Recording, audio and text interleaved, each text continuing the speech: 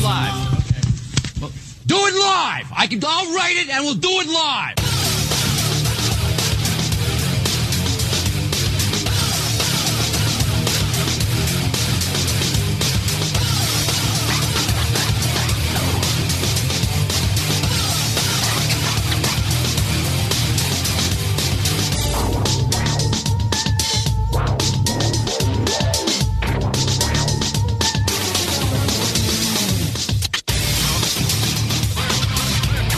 All right, good afternoon, and welcome to an on-location version of the Really Big Barbecue Central Show. We are doing it live from the National Barbecue and Grilling Conference here in Fort Worth, Texas. Again, don't adjust your studio stations, computer screens, phones, and or otherwise. This is a live version of the Barbecue Central Show. It's a Thursday noon local time here. That's Central, where we are at the River Ranch Stockyards in Fort Worth, Texas, just outside of the city. We got a great show planned for you today and tomorrow and Saturday as well. This is very exciting. This is the first time that we've actually been I've been on location actually doing a live show. We spent a number of weeks leading up to this, making sure that the sound is good and that the audio quality is good and that the video is going to happen to some degree.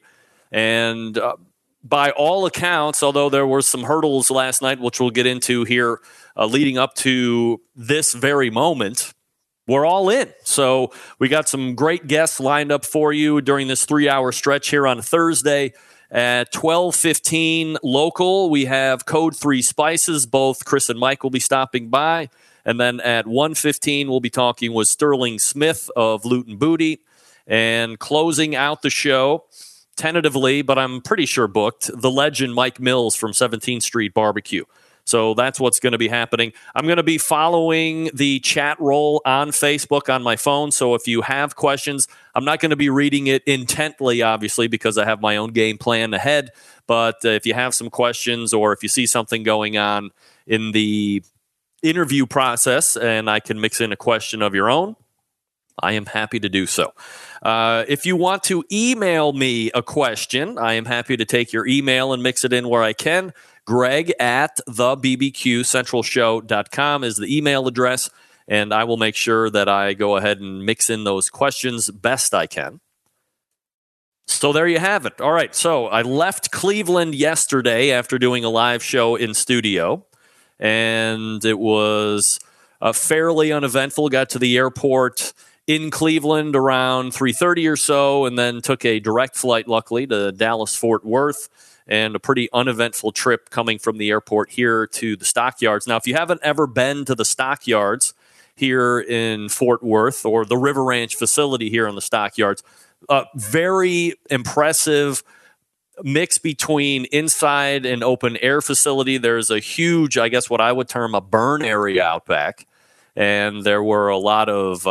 you know what they have? They have that thing I have in my backyard, the Solo bonfire. It's that stainless steel wood-burning pit that bills itself as this smokeless type of a unit. And, like that's the worst part about any kind of campfire out back is when you don't get that great oxygen level in there, it starts to smoke, and then everybody smells like a campfire at one point. But this item bills itself as being virtually smokeless. By the way, that's kind of true. It really works well. So they had a number of those scattered around back. And then, of course, if you're a barbecue and grilling fan, if you just watch it from a cursory standpoint, like from television, or if you are steeped in it like I am and interviewing some of the top men and women in the industry, this is a place that you're really going to want to come and check out at some point. I walk in immediately through the door. Myron Mixon is there. His son Michael is there. I'm running into the folks at Traeger, Diva Q, Chad Ward, Doug Scheiding, Simon Flores is here. I run into the guys at Grilla Grills. I'm running into Sterling Smith from Loot and Booty, obviously, who will be on here in a couple hours. It is Mike Mills, Amy Mills. It is literally a who's who of barbecue and grilling out here So if you've ever thought about making the trip out, even just from a fanboy standpoint, I can't give you a full recap of what I think of this event because it is really just starting today. A lot of the classes are being started today. A lot of the breakout sections are being started today, and then that runs through tomorrow. Saturday is going to be an event in itself. That's the Grilling Academy Day, and we will keep you abreast of things that are going on here as well. So, again, if you have any questions, Greg at thebbqcentralshow.com, and I will try and get to your questions. Coming up in about 8 minutes from now, we will be joined by the guys at Code 3 Spices, and we'll get to talk to them and see what's happening in the land of Code 3 Spices. Just want to make sure my email address is up and running. So I got into the facility here at River Ranch right around 7:45, 8 o'clock-ish, and local time here, Central. I'm going to keep referring it to local because I'm an Eastern guy, and I always think Eastern time is the normal time. And immediately, we're kind of set up in this back room off of a bar, and I'm like, hey, what could be better than that? The potential guests can get tuned up a little bit, loosened up a little bit, and away we go, and they just slide right back here. It's kind of away from everything, so we're a little sound protected, which from a show standpoint, I certainly appreciate. So it's going to be very exciting in that regard, having people slide in and out. So I wanted to triple test the stuff, and the NBBQA was very nice to run a Cat 5. Well, I can't have that. Hold on. Got to shut that program down immediately. Here we go. So let me grab it here. You know, they run the old Cat 5 internet line, and they made a run out here because I had specifically requested through the advice of the service that I'm using to connect in. So I'm basically being my own guest. I'm connecting into the traditional show studio in Cleveland, and we're broadcasting this way. So I'm really, even though you see the video, you can hear what I'm hoping is really good quality sound. This is me being a guest to myself, and it was the easiest way for me to connect and travel pretty light. And I was told by the guys that run IPDTL that you're going to want to have a hard line connection. So we got here, set everything up, ran the wire into the back, started it up to do test broadcast. And of course, because I worry and worry and worry and have been so resistant to bringing the show on the road, what happens when I connect? Of course, it doesn't work. Of course it doesn't work. So I'm trying to figure out if I'm paused or if I have something that isn't right in the studio portion or something at home isn't working right. I mean, who knows? So what we come to find out after I unplug the pipe is, and then we hook up a hotspot. Actually, that's not what happened. I unplugged everything. It was about now, getting on 9:30. The last bus for the hotel had left. I'm going crazy like a maniac because, of course, the sound isn't running. And here, there was a problem with the line. Now, I don't know what the problem is with the Cat 5 line because I get back to the hotel. I set everything back up in the room. Now we're Wi-Fi connected. And everything works, of course. So I immediately know that at least we can pinpoint, the fix is that we can do a Wi-Fi connection. So we get in this morning, double check. It doesn't work again with the wired connection. I test on Wi-Fi again. We're right back up and running, and we get the password, and so we're all set to go. Made a bunch of test connections this morning, and we're really good.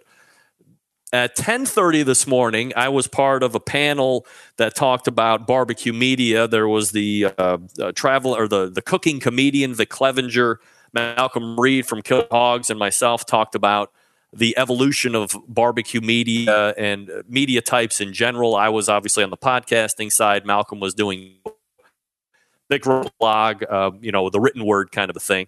And we all talked about why we chose those specific mediums, and we answered a bunch of questions. It was roughly an hour. I don't know if maybe members have access to that particular audio/video.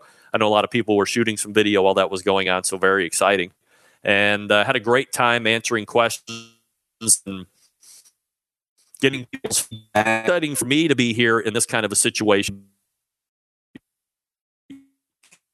There's a lot I've never met in person, and being able to come down here and do live shows for 3 hours a day, very exciting, obviously.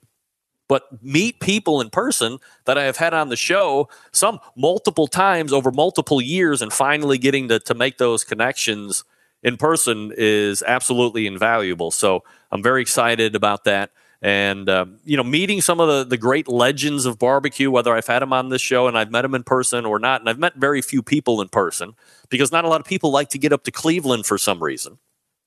We're changing that very slowly. We're changing that. I mean, for instance, I spent 10 minutes this morning talking with sauce legend Dave Raymond. I mean, who doesn't want to talk to Dave Raymond? Famous Dave, if you don't know that. And then I got to meet Deuce in person. It's going to be a name-dropping scenario, of course. So it's very cool. It's very cool, I got to say. So again, if you have the means or you're thinking about coming just from want to meet people, I would highly suggest it. So, all right, here we go. We're getting ready for that first interview portion, which again will be Code 3 Spices here in a couple minutes. Again, we are here live at the National Barbecue and Grilling Association's 2018 version of I Am Barbecue. It's at the River Ranch Stockyard. So I do want to thank the National Barbecue and Grilling Association, Stuart Meyer, current president Mark Lambert, incoming president Heath Hall from Pork Barrel Barbecue for allowing me the opportunity to set up here and having them give us space here. There's other podcasts that are going to be recording stuff. I'll be the only show doing it live because guess what? I'm the only show that does it live, right? Behind the Smoke, Barbecue War Stories is here. They were already putting it down early and often yesterday. And, of course, Best Barbecue is here as well, Yoni and Stover. So they're going to be recording a bunch of stuff, but I'll be doing it live. So I'm very thankful for NBBQA for letting me come down here and set up and do live shows. And I'm also very thankful for who? AmazingRibs.com. That's right. They have sponsored me down here, putting me up in the finest hotels and paying for all of my private jet and limo accommodations because we all know that Meathead is very rich. So let me tell you that if you have not given or didn't know about that really cool thing that Meathead has to offer over at AmazingRibs.com, it's called the Pitmasters Club. Now, here's the best part of the Pitmasters Club. It's $25, not a month, not a week, a year. You can't find $25 a year. The return on investment is huge. They have a really great, close-knit barbecue and grilling forum. Maybe you think those are a little outdated. I mean, they certainly have their purpose. Just go ahead and throw on a headset. We'll get to you here in a second. So you can interact with the barbecue and grilling community that is at AmazingRibs.com. You have access to early releases, like Meathead said on the show Tuesday, that he might actually release some new chapters of the book that he's going to be working on. You have access to special deals. They have newsletters. And again, for $25 for the year, I mean, it's kind of a no-brainer. It's AmazingRibs.com. Look up at the top right of the navigation, and it's the Pitmasters Club Forum. Some of the biggest names in the industry are around there, too, so you can't go wrong. I do a weekly podcast called The Pitcast for Amazing Ribs, so that alone, $25 a year. I mean, no doubt. So thanks to Meathead for getting me down here. If you have any questions about the Pitcast, email me, or if you see me out here at NBBQA, I'm happy to talk about it. And we will be back with Code 3 Spices, the first live guest right here at NBBQA. So stick around. We'll be right back.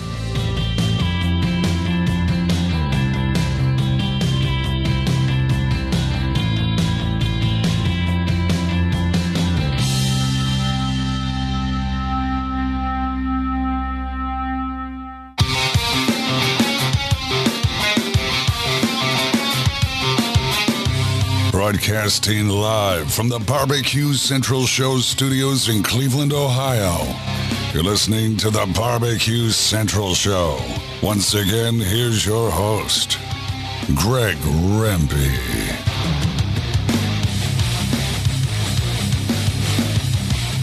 All right, welcome back.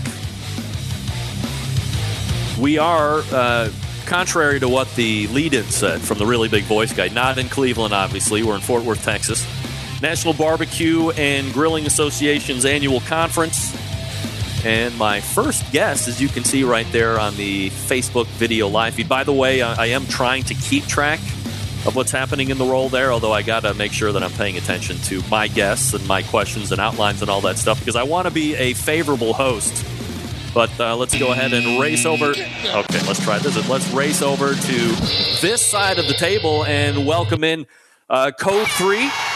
Spices, Chris Bonemeyer. Chris, how are you, buddy? I'm doing great. Thanks for having me. Appreciate you being my very first guest here. I'm trying to get my bearings. So this is the first time I've ever been like live on remote. Otherwise, you would have had to come to Cleveland. And it seems that for whatever reason, Cleveland doesn't seem to be like the destination that I thought it was going to be when we first started this thing. So I'm happy that you guys are available and you guys are kind of breaking the proverbial mold and being a first live guest. So I guess from a high level, do you guys come down here to push the brand? Do you come down here to grease the palms and be fanboys? Is it a lot of both? What's the deal? It's a mixture of both. You come down here and, the guys that you talk to, Sterling, Myron, basically we see Sterling once, twice a year, the Royal and NBBQA. And, for all of us, barbecue rub companies, we get to see these guys. We get to talk about,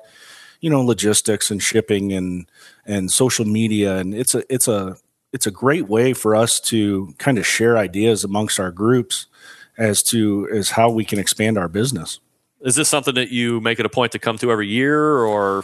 This is our second year doing it. We were here last year as well. And just really realized the benefit in the NBBQA and along with the conference itself, having the ability to grow your business from what you are to what you can be. Let's go ahead and back it up a little bit. When, it seems like, especially over the last maybe 7 or 8 years, when you would go into a grocery store or some type of a specialty food store, there was kind of a very smallish section of anything that had to do with live fire, whether it was rubs and sauces or marinades and seasonings. When I go into my Giant Eagle in Cleveland, Ohio now, in the bread section, the other side of bread, the whole aisle is sauces and rubs and seasonings. So it is really proliferated here over the last handful of years.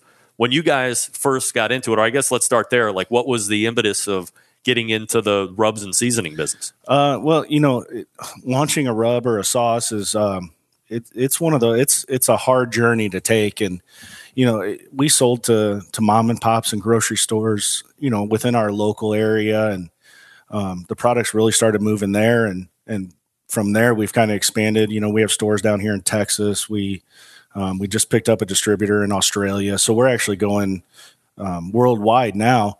But the key is anybody can make a good rub or a good spice blend or a good sauce, and the real key behind it is how do you get it to market? How do you get your product to move or get it in people's hands? And that's probably the hardest part about launching one of these companies. When did you guys start or decide that this was something you wanted to get into? Well, we started about 5 years ago, and it started out as we had some local competition guys that said, we really like your stuff. We'll buy it if you bottle it. And we bottled it. And I said, well, we'll launch a website. And if somebody orders it, we'll ship it out, whenever we have free time. And, a couple of mom and pops in our area bought it, and it just kind of expanded from there. The word of mouth and the number of customers we have that walk into stores and say, hey, I want you to carry Code 3. And so now we get, phone calls every day saying, hey, I've got 3 or 4 customers who've been asking for this, and now I want to carry it. When you look back at when you guys were starting, you and Mike, were you competitive barbecuers? Were you just backyard guys that like to, fire it up over the weekends, and instead of buying something that was out there, you're like, hey, rubs are kind of easy to make. Let's make something that is more of our personality, and then grew it in from there? Yeah, when we started, it was a lot of backyard. I would go to the local spice shop and I'd buy 20 different spices, and I'd blend them together until I found something I liked. And then, we got the idea that, and this is how everybody goes through it, we'll enter a couple backyard competitions, and we'll see how we do from there. And if our product, if we can win some trophies, well, that makes our product look good. And then we joined the St. Louis Barbecue Society and started doing very well there. We've done some KCBS, and we've done pretty well with those. So it's been a progression of starting from the very beginning, the small size. Our first order of rub fit in the back of my Jeep. So we weren't ordering pallets, we weren't ordering, large quantities, but over time now it's, we now have a 3,000 square foot warehouse in Collinsville where our store is. And we're constantly moving product out now. Did you start with, I guess, what would be a flagship rub and then decide to go in different flavors from there? Or did you always know right from the beginning that you were going to offer multiple flavor profiles? Well, our idea was always to expand the line. The one rub that the backyard guys really liked is what we started with, and we've since modified that one into two others, a spicier and an all-purpose. And then that was kind of our line to start. And then we made a garlic rub, which is for beef and steaks and brisket. And then we finally came out with a Cajun rub for fish, and we've kind of rounded out the line. And now we've added 2 barbecue sauces, which have really taken off. And so we just, as we see a need, we just keep growing and adding products. You can't. I think I just turned myself down. Hello. Yeah, sorry. Oh, geez. Where are we at here? Can you talk real quick? Can you hear me? All right. This is the one I want to turn down. Okay. Sorry about we're it's technical as normal with the show. We have technical difficulties on my end. So when you're putting together the rubs and people are liking that, I'm sure your friends and family are like, "Oh, you got to go into business and get these things on the shelves because they're going to sell." You have to go find a company packer. Mm-hmm. You're not going to be able to do something in your house legally for very long, especially if you want to make a legitimate run at it. So. And to me, that's always like a fascinating portion of this whole business is you have total control when you are in your kitchen. You know what you want to do. You can add this, you can add that. You have complete control over the ingredients. When you take it to somebody that's their business is taking your recipe and making it into big batches in order for you to get out to retail, it's also taking away, or at least taking away some of your control. Our 5.0 rub, I gave them the recipe, and it was 6 months of testing back and forth till we determined that it was what we wanted. So, when you take it from a, teaspoon of this, tablespoon of this to, a pound or 2 pounds or whatever the case may be to make that giant batch, it takes a lot of testing back and forth to get it right. And, our co-packers worked with us throughout the years, and they've really helped us out as far as ordering, and as we've grown, they can actually carry more product for us. And so it's a process to get it correct. But once they do, and having that, because we've had the same co-packer for the 5 years that we've been in business, so we've never changed. So we have a very good relationship, and it's in St. Louis, so our delivery costs are low. And finding the right co-packer is really key to. We didn't even change the recipe. The recipe I gave them is the recipe that's in the bottle today. We didn't make any modifications, and that's really key to having a good relationship and being able to get a product on the market. So when you were doing the recipe, I always hear that instead of saying it's a teaspoon of this or a cup of that, originally were you guys weighing out all your different ingredients? So when you got to a point where you could bring it to a co-packer, they could just scale up by weight? No, I gave them the teaspoon, and which is probably why it took 6 months to get it to the market. Yeah, right. No, it was one of those, like I said, I just had a giant bowl in my kitchen that I was mixing stuff in, and we took it to the co-packer, and he's like, "Oh yeah, I can take that recipe." And he goes, "I'll send you a sample," and we can get a sample in, taste it, cook with it. And then we'd say, "Okay, you need to add this or take this out." And eventually we got to this an agreeable mark where we said we can put this in a bottle and get it moving. I would imagine you start pretty local when you're bringing it to market, or was the idea to get it out as wide as possible right off the bat? Oh no, if you don't own your backyard, your local market, then you're not going to get out across the country. And like I said, we started with mom and pops, and then Schnucks grocery store in St. Louis picked us up, and once they did it, the other two chains in St. Louis picked us up, and then we have 125 stores in HEB down here in Texas that's picked us up because they all kind of watch each other and see what they do. And now we're going to be in Ace's warehouse. Like I said, we have a distributor in Australia. We've got one in Canada. And so it takes time to expand. Some of these chains, you may go 2 years before you actually get a purchase order from the time you met with them.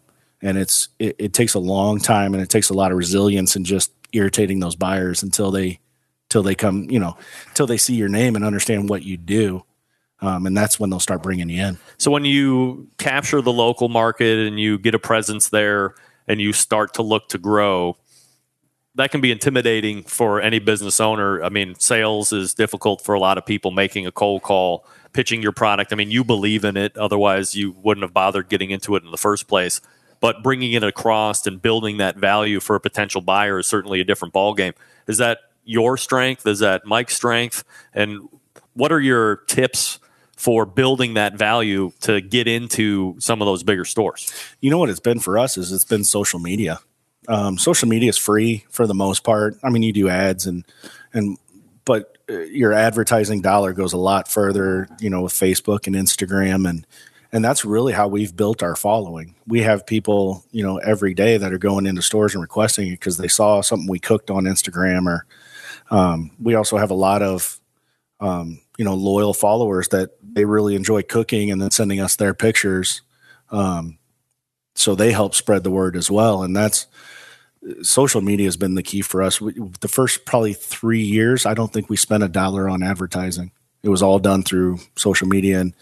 And that's really where, you go to a chain and you say, well, I mean, there's two things. We can go to a chain and we can say, hey, we have 75,000 Instagram followers, and we can target everybody in your area.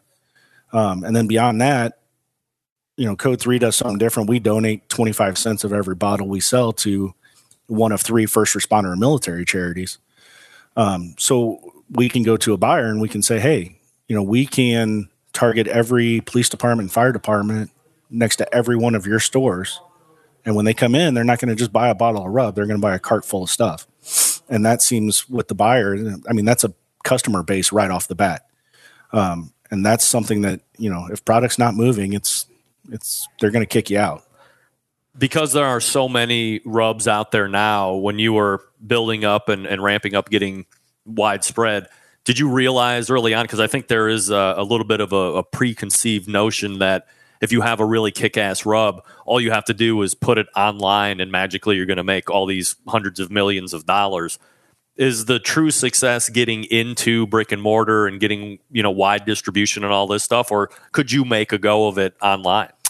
I think you have to do both. The online is nice, but the number of people who don't want to pay for shipping or, on top of it, don't know your product. So what's going to talk them into going to your website and buying it?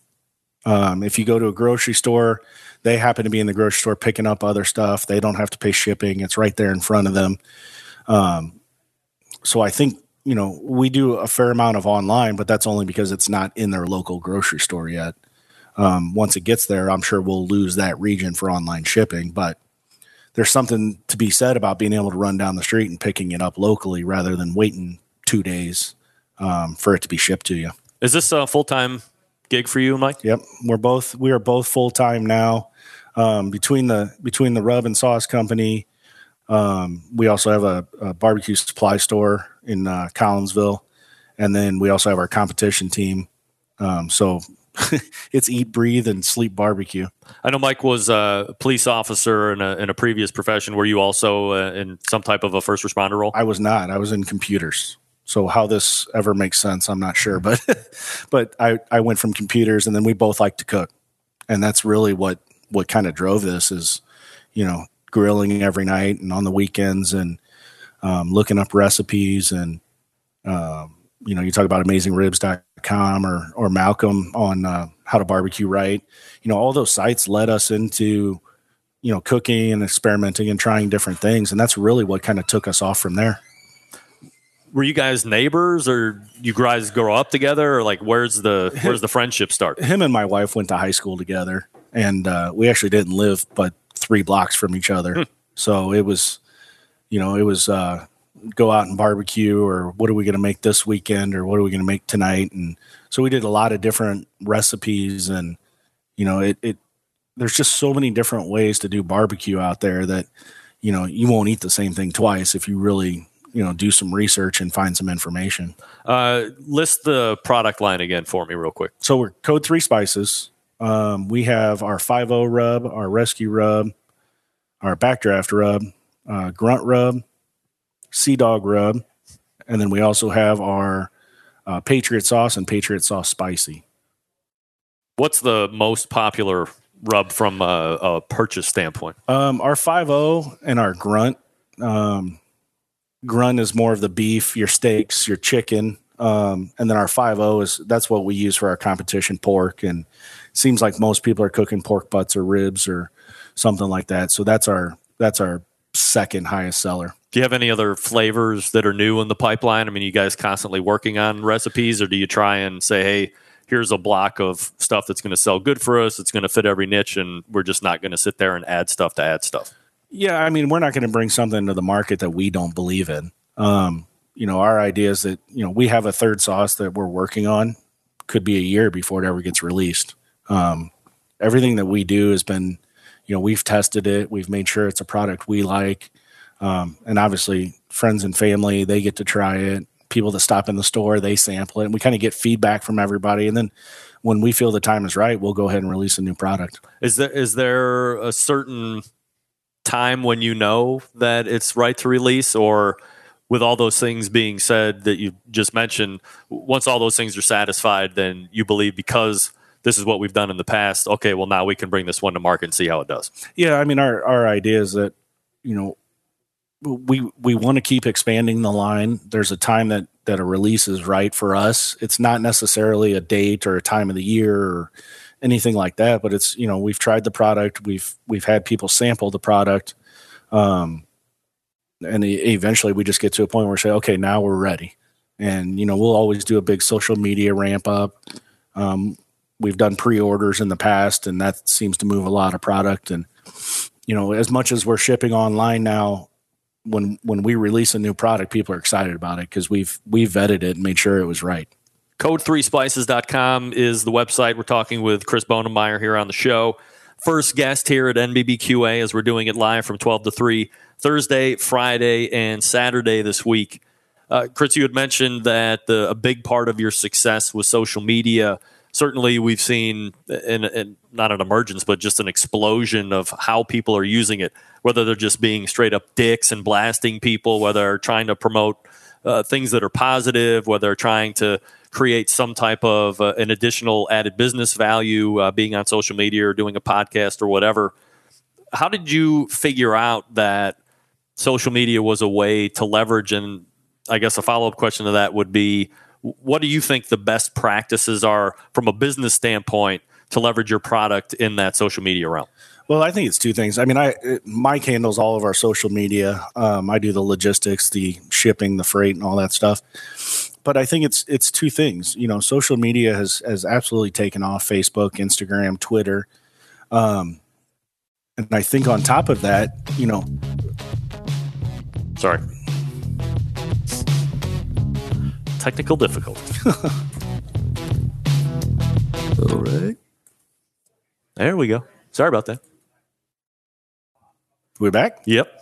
No, so what I was saying is social media is at an all-time high. The ability to reach people across the world is absolutely ridiculous. But then again, barbecue's at an all-time high. You were saying earlier when you went into a supermarket, there was like one rub, two rubs. People have the ability now to create specialty rubs. You talk about Sterling, Code 3. You talk about some of those names who have put rubs out there, and their social media is what's driving the sales. So everybody loves to barbecue, everybody loves social media, and you put those two things together, and that's really what's driving the market. Are there things that when you're making posts on social media, whether it be on Facebook or on Instagram, Twitter, whatever, that you want to include or make sure that you're mentioning as you're promoting those products and doing it like in an ethical way? That's a question from Mike. Oh, great. Throw on this microphone and come over here and let's talk social media real quick. Talk social media with him. Mike's coming into the picture here, just in case. I'm good. Fit my big head. Yeah, just put that microphone right up to your pretty face there, and I'll turn you up. I don't know about pretty, but I'll take it. All right. So, we're talking, about the social media aspect. When you're, from what Chris is saying, you're the social media maven of Code 3 here. So, when you're making posts or when you're looking to put out a post, I guess from an ethical standpoint, what are you looking to include? And are there key things that you want to put in a post that gives it that certain pop?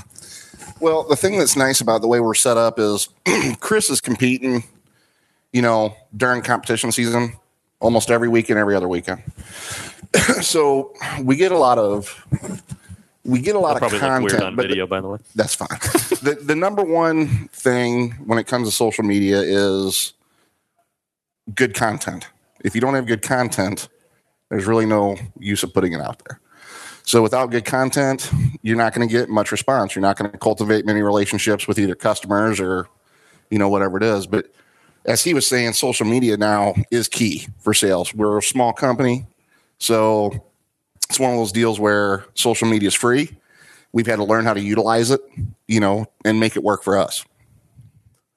When we talk about the growth of barbecue and grilling, there's two aspects to it, especially here on this show. I mean, I talk to a lot of the guys that are out there competing weekend in, weekend out, but then I'll also have cookbook authors and bloggers and pit makers and accessory makers. So that's a very small percentage of who they're actually looking to sell to is the competitors. The vast majority is the dopes like me, the backyard warriors, the guys just like to get out there during the weekend. In my opinion, I think we're seeing kind of this weird transition of, when Pitmasters was out, that really hyped up people to get into competition barbecue. And I think you saw a steady growth there over the last, 5, 6, 7 years. And along with that came, that famous guy on television was using this cut of beef or was buying that pit or drives this huge ass motorhome. So there's certain stereotypes or expectations that people think that I need to do before I can get in and be successful. And I think we've either hit the apex of competition barbecue for the moment or it's starting to decline a little bit. But on the other side, the backyard is taking off. People are investing in really good pits. People are wanting to buy really great rubs and sauces and learn how to do all this stuff in the backyard. How do you guys see that divergent industry at this point? We actually, so in Collinsville, we did it last year for the first time. We actually did a competition, St. Louis Barbecue Society. I've seen two different variances, what used to be the pro guys in their tents and, their layback chairs and they'd sleep outside all night. That's no longer. Everybody's going to trailers, be it a porch trailer, toy hauler. A lot of the pro guys have gotten into a world of convenience. But what we do with our competition is we actually do a backyard competition as well. And our goal is to get some of these guys who love cooking in the backyard and they want to do the pro competitions, but they don't want to get their butt kicked right off the bat. This kind of gives them a chance to say, hey, I could cook a couple categories, see how I do. And if I do well, maybe I'll step up and start cooking more of the pro ones. And so backyard competitions, I think, are the transition to get guys to start coming up to the upper levels, be it SLBS, KCBS. We had 20 backyard teams last year, and I think 5 of them have since done a pro comp since then. So they get a little taste of it, and then they realize, hey, maybe I can cook with these guys. That didn't exist back in the day. Back in the day, you just went up and you took your butt whipping, and that lasted for a while until you figured it out. And from there is when you started just cooking pro all the time. There was no backyard life. We see it all the time, though, in our store. We got a little storefront, I'm sure you mentioned. We got backyard guys and gals coming in every day, and we're blown away by the knowledge that they have, and they've never even been to a professional competition before. So because of shows like yours and the internet, I think we're seeing an upward trend of more educated backyard pitmasters. Do you guys see a time, or do you agree or disagree that where competition barbecue has the ability to start the upward trajectory again, or if it's not going in a downward trajectory, catch fire? Bad pun, but where people. So I think there's some different kinds of events that are being introduced that haven't been picked up. For instance, like a guinea pig style competition, or to generalize it, a cost controlled competition where it's $450. Somebody's providing the meats. I understand there's a lot of logistics that are behind that. You need to have sponsors that are going to produce those meats for those teams, and there's a lot of logistics that have to go into place. But let's assume we can figure that out. Is that something that you think would encourage a lot of people to start competing maybe 1 or 2 or 3 or 4 times during the course of a year? Or has there been a status or a certain benchmark set now where people feel like they have to have all of this elaborate stuff in order to give themselves the best shot at winning? Well, I think that's where the doing the backyard competitions, 1 day, 2 meets. The one we do for ours is chicken and ribs, and it's actually judged by the same certified judges that do the pro competition. So obviously those guys can't show up on a 1 day comp and do a brisket and pork. And, but then those guys know at the end of the day, hey, we've been judged by the same certified judges that you guys get, and we know where we stand. You can look at your total scores and see how you do. And that'll tell you where if you look at the pro scores versus the backyard and see where you level out at, that tells you where you'd have been had you gone and done a pro one. Mm-hmm. And I think that's, those are the guys that are bringing out a tent and bringing out a chair, and, the level of cookers has gone up over the years. Nobody's using a charbroil offset for competition. They're buying, I saw Myron mixing water in the backyard one last year. So people are spending money, big money on pits, and whether they compete or not, that's just the way the market has gone to a high dollar smoker. You have any thoughts on that, Mike? Well, plus it's fun to buy cool stuff like that, right? And keep it for yourself. Well, I think maybe that's where the whole growth and explosion has gone into, that people are able to see the value in buying a higher end smoker versus some of the POS ones that you would find at a Lowe's, or it looks like an offset, but it's $250 and the tolerances aren't there and it leaks like a sieve, and you're basically going to end up throwing everything out that you make in there, and it's going to make a really good pot planner than it is going to be a cooker. And then you're chased out of the whole sport and art of barbecue, and we certainly don't want that. But I think over time and over this growth period, people have really believed in the value propositions that companies have brought forth, and the products are good. I've always said, if you're going to buy a really good offset pit, wood burner, stick burner, whatever, you're looking $1,500 entry, but you're going to have that thing for your lifetime. It's something that might get passed down. It's a piece that's going to be there for you to keep reintroducing it to that next generation. Well, I think the other thing is too, and I've seen your backyard with all the pits you got. Yeah. You go to his house or my house, you're going to see a lot of different style pits. Yeah.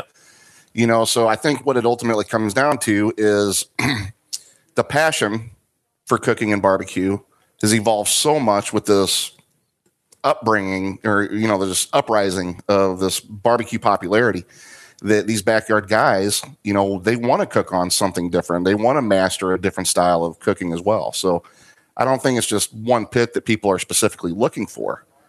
We got guys and gals that come to the shop every day that they're getting something new every other month, it seems like. And if you look at competition barbecue over the years, it started with stick burners, then it went to gravity fed, then it went to drums, Hunsaker drum smokers, and now it's guys are bringing pellet smokers out there, and it's an ebb and a flow, and it changes every couple of years, and there's something new that comes out and something cool that somebody wants to buy, and that's those people are taking that new smoker, that new brand, and they're moving it out to a competition. What are you most looking forward to, or who are you most looking forward to seeing again or meeting here during the conference time? I mean, it's always nice seeing Myron, seeing Smitty. Dave Raymond's here. Heath Hall is here. I mean, just the names are, you hate to sound like a name dropper, but those are the names of people that are here. And it's, it's great to come out and see these guys every year and get to hang out with them and talk about products and talk about barbecue. And, if that's the worst thing we got to do at a convention for 4 days, I think it'll be all right. Mike, what's on your top of the list? Sort of reiterate what he said. Anytime I could spend time around Dave Raymond, Sweet Baby Ray, he's a very infectious man. He just makes you be a better person when you're around him. So I gravitate towards him. I just got a chance to talk to Malcolm Reed, who I'm a big fan of. Yep. We share a lot in common. Watched you guys. You guys did a great job. Thank you. Just the whole community aspect of this barbecue world is what we thrive for. So, there's not just one person, but it's just a multitude of many. All right, so Code 3 Spices is the website. It's Mike and Chris here, our first guests right off the bat here at the NBBQA. Guys, really appreciate you jumping in. Thanks, Rick. You got it. Let me see if I can do this professionally, as professional as I can. So we're going to reload here. Sterling Smith will be coming in about 20 minutes, and I will regather my bearings here, and we'll be back right after this. You're listening to the Barbecue Central Show, live from the National Barbecue and Grilling Association's annual conference, the NBBQ 2018. Stick around. We'll be right back.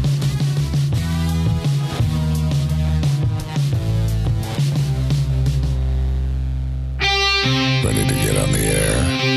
Call 216-220-0966. Now, let's get back to the LeBron James of barbecue talk. Greg Rempe.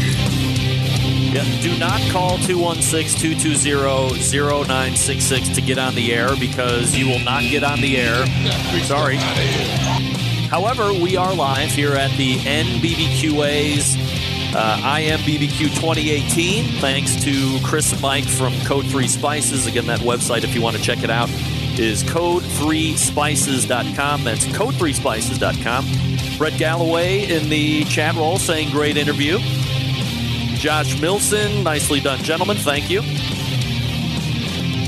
Jason Waters is in as well, so nice little viewing audience. Look, I realize that most normal human beings are doing their jobs between 12 and 3 today, but just in case you might have two monitors or you want to keep up on what's happening, we thought we'd go ahead and do some live stuff here today. So that was the guys from Code 3 Spices. Now I got to back out and get ready for Sterling Smith. Some of the things that I think are very important about Code 3 Spices are the fact that they are doing that donation of 25 cents for every bottle of rub and sauce sold. I meant to ask them if they had any kind of a tally on the total amount, and they have, I think it's 3 or 4 different associations or companies, not companies, but charities that they're donating to, and they're all first responder related. So if you are somebody that, not only likes great rubs and sauces, but you want to get something that might be also giving back into that community. And I think that's really kind of a large part of the barbecue and grilling community in general. There's an overriding thought of, I want to do something good for somebody else as well. And obviously that holds true with the guys at Code 3 Spices. So check them out. Again, their website is code3spices.com. That's code3spices.com. And if you have any feedback, I know Steve Ray was telling me to get the guy first, Chris, to talk a little bit closer into the mic. I gained him up a little bit, but would love your thoughts on where the audio quality is here too, so we can press forward here over the next couple days and hopefully bring you some really good live content. This is being recorded as well, although the first recording got dumped, but I'll be able to piece those together. So this will all be released in podcast as well. So if you're worried that you're not able to watch these live events over the course of the next 3 days, don't worry. They will show up in the podcast feed the next day or later today. Depends on what the schedule is like here for me and some of the other stuff that I'll be getting. If there is somebody that is down here, I would love to interview, or somebody you would like to hear from, and they're down here, please shoot me an email, Greg at thebbqcentralshow.com, and let me know. and I will do my best to do some actual interviews with these people. John Solberg is the producer of the Barbecue Central Show, the best moments of the Barbecue Central Show in 10 minutes or less. John, appreciate you listening and tuning in this afternoon.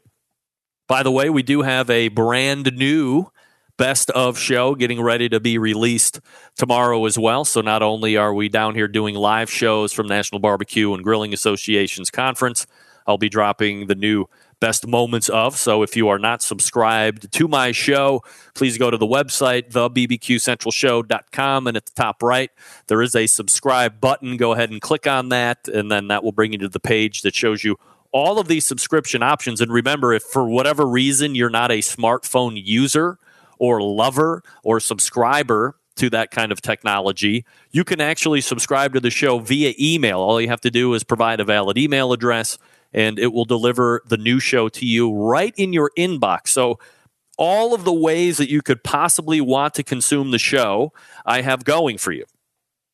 So there's no excuse that you should miss live shows here from National Barbecue and Grilling Association or the normal Tuesday show or whatever. Now, back to Code 3 Spices. You know, it's interesting to me to have guys get into this kind of a business. Now, I remember the first time that I had Code 3 Spices on the show, and if you're not a historian of the show, I think pretty much everybody that is going to be a guest on here, I've either talked to at one point or has been a guest in recent shows and recent years and stuff like that.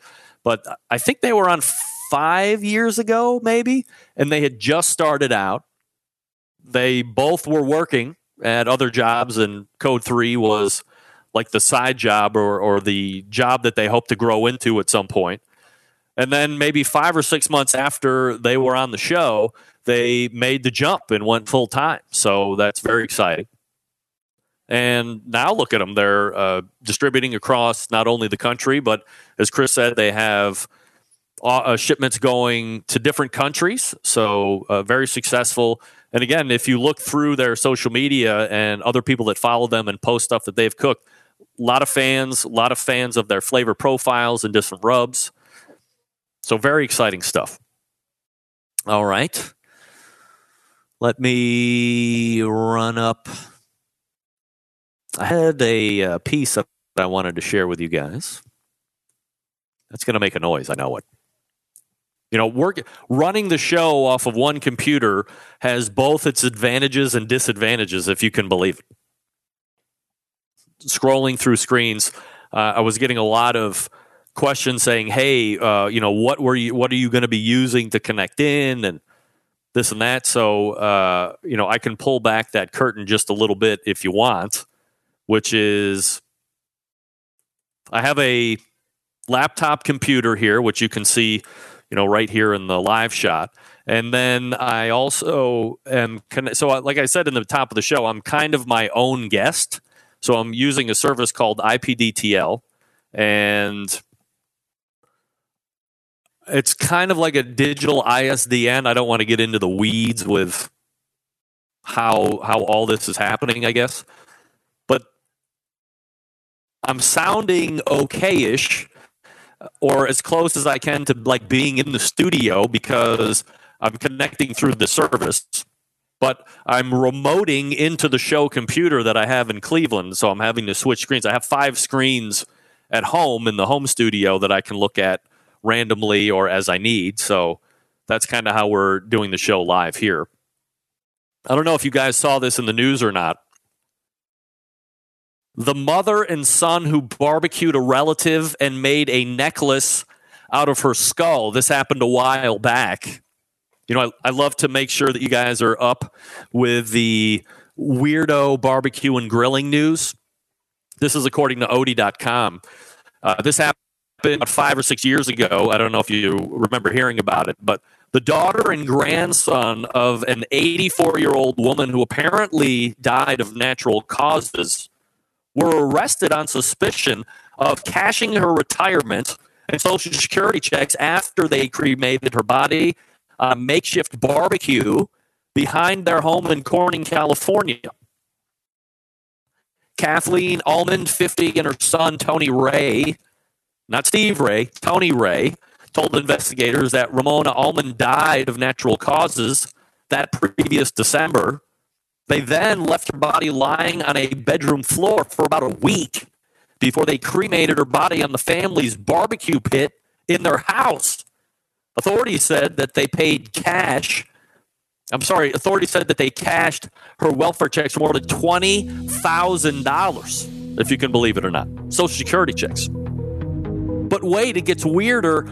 Almond also made a necklace with a portion of her mother's skull, which she wore around her neck. She even posted a photo of herself wearing it on, which was back then, MySpace, according to Captain Paul Holzer of the Tama County Sheriff's Department. Well, what are people up to these days? I think my sound just went crap because I can't hear very well. Kevin Huber is in a dentist chair. All right, so I'm hearing. I think I'm going to have to flush the sound here, so let me do that. And in about 13 minutes, we'll have Sterling Smith from Loot and Booty, also representing Green Mountain Grill. I'll clean up the sound here. You are listening and watching the Barbecue Central show right here on the Barbecue Central Networks live from the NBBQA. Stick around. We'll be...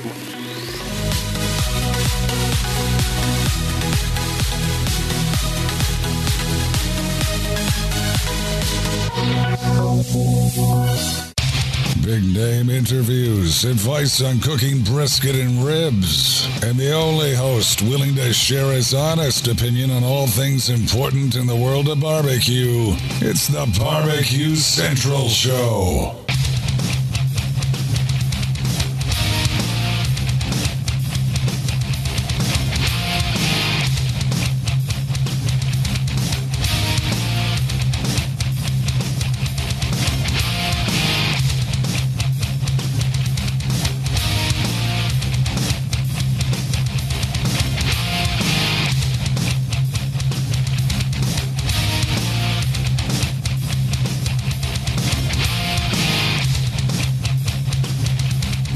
I got a face for radio. You and me both. All right. All right, so Sterling Smith right here, Loot and Booty Barbecue. Welcome in. Happy to have you here. Thank you very much. So Great to be here. what is your thoughts or what's the win for you on a National Barbecue and Grilling Association conference? Is this something that you have attended before in the past? Is this your first one? Like, what's the deal? Definitely. This is my second year. I came last year. It was an amazing experience the first year, and that's why I'm back again. If you are involved in the barbecue community in any sort, if you have a restaurant, a catering company, a barbecue product, a line of rubs, seasonings, if you have anything, this is the spot to be. This is where you're going to get information. This is where you have people that are already doing it that you can get information from. They're going to help you, and that's what's really unique about this conference is everybody's here to help. And we all want to see each other grow and see each other do well and be successful. Could you not be somebody that is selling something into or have a product or service and just be General Joe and Jane and come here and still get some value out of it? Absolutely. 100%. The public can come. They can see all the people in the industry. They can talk to us. We have seminars here, and it's for anybody. It's really helped me out in my business to take it to the next level.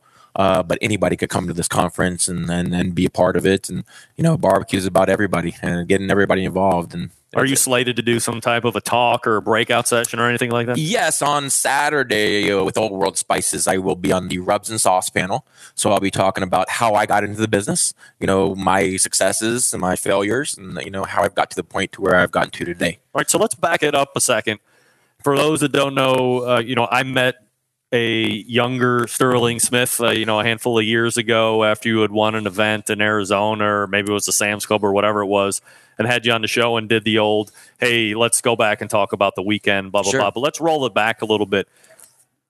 Were you somebody that was always intrigued, inspired, or interested in live fire cooking in general? Is it like something you grew up around, or is it something you got into later? Definitely. It was. I've always loved cooking, and I've been, a competitive person. I played sports growing up, and I come from a big family. I have 4 brothers and 2 sisters, so we all had something to do around the house. Yeah, right. And I gravitated towards the kitchen with my mom, so I was helping her out with cooking, and that's how I kind of. She had the old Betty Crocker cookbook, the red and white gingham one with all the little notes in there, the sticky notes of tweak this and tweak that, and I became interested in cooking through that coming up. But then I really never found barbecue, like competition barbecue, until I worked for UMB Bank. It's United Missouri Bank. They're based out of Kansas City.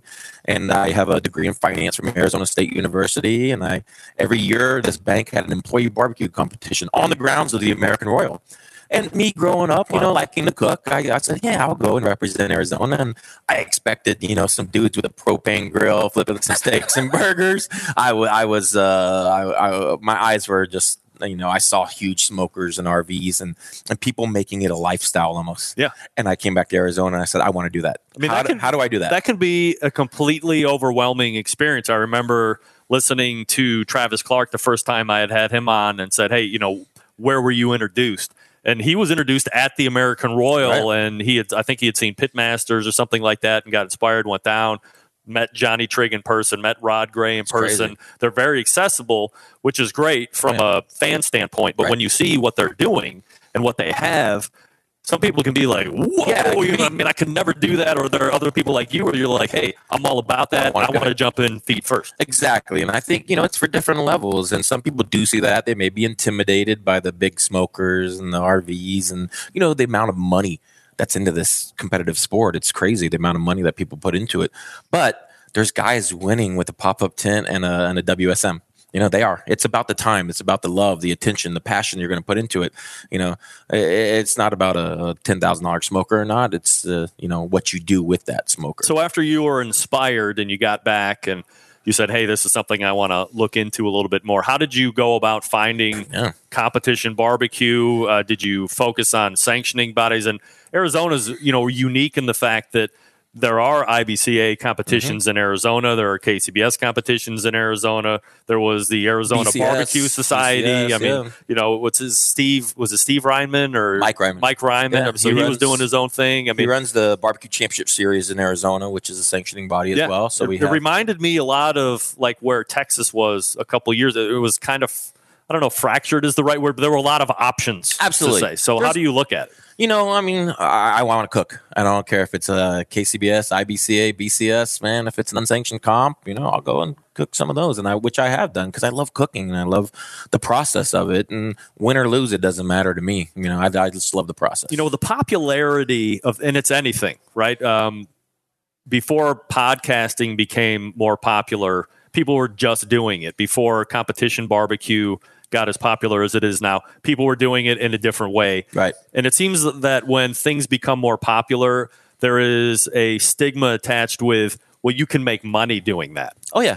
You can't get into competition barbecue and the first thought on your head is, I'm going to make some money at this. Absolutely not. When I first got into it, it was a hobby. It was what I liked to do. Yeah. I had a full-time job. I was in banking.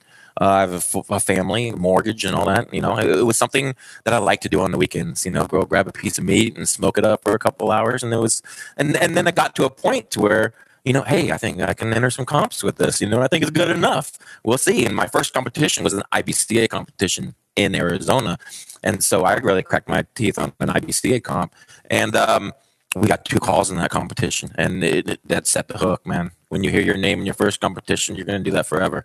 I see new teams come out in their comp, and they get the worst thing that could happen. The worst thing you can do is get your name called in the first comp, because there you go. There's that paycheck. So for the folks that don't know, or if somebody that just might be stumbling over the show, like what's the difference between an IBCA contest and a KCBS contest? Sure. There's, different sanctioning bodies have different requirements that they're going to have you turn in or present your meat in different ways. And in IBCA, it's heavily down in Texas. They have mostly IBCA. So you turn in half chickens, a fully jointed half chicken, 9 slices of brisket, 9 ribs that have to be put in a certain way on the box.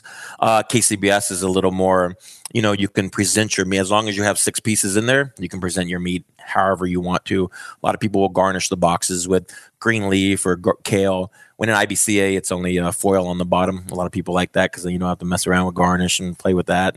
But each of them, each sanctioning body has its own, pros and cons, and just work within the rules and you'll be fine. So if you're a competitor like you, it doesn't matter what sanctioning body, because some guys like to stick with, hey, I'm a KCBS guy because I like the fact that this is what I can expect from a judging standpoint, or I like IBCA because I don't want to mess around with pork butt, and I like it's a meat contest. That's what you hear from FBA as well all the time. So you just throw it all out the window and say, hey, I want to do it all. I love cooking, and I love the process of it, and I love the creativity of it. So I'll do whatever, man. If I can cook in a random parking lot on a Saturday, man, sign me up. So let's talk about creativity as it relates to competition barbecue. Sure. It's been my contention, especially over the last 2, 3, 4 years, that with the proliferation of cooking classes and everybody wanting to do what everybody else does, that whether we knew it or not, the judges were also being trained as what is good barbecue and what is winning barbecue. Right. And I don't think that there's any discussion about, in the end, it's a tenderness game first and everything else second. Right. But it costs so much to do now. It does.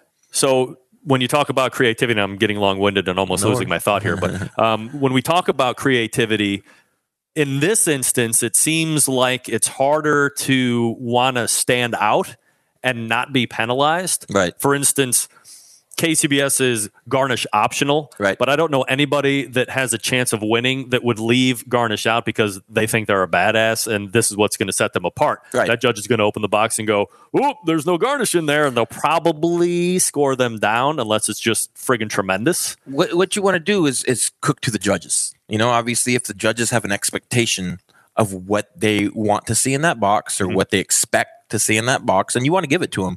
And if it's green leaf or kale on the bottom with 6 chicken thighs, then, you know, a lot of the times then people will give them what they expect. I do like to, you know, throw some different meats out there. The creativity part, I guess, comes into when we're boxing this and presenting it to the judges. There's a million ways you can do a pork box, and I love being creativity or having that creative side of thinking of a new box or laying it out a certain way.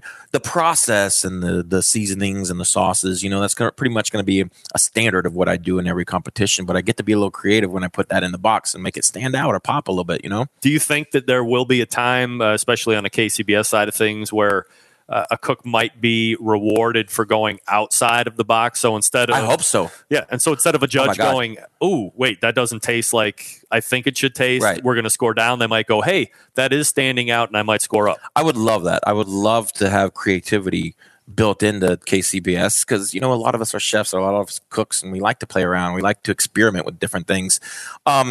You know, as much as I do love cooking, sometimes competition barbecue can get redundant where I feel like I'm doing the same thing and turning in the same thing. So that's why I like to do IBCA and KCBS and BCS, because I do get to play around with, you know, different ways to present my meat and different ways to cook it, you know.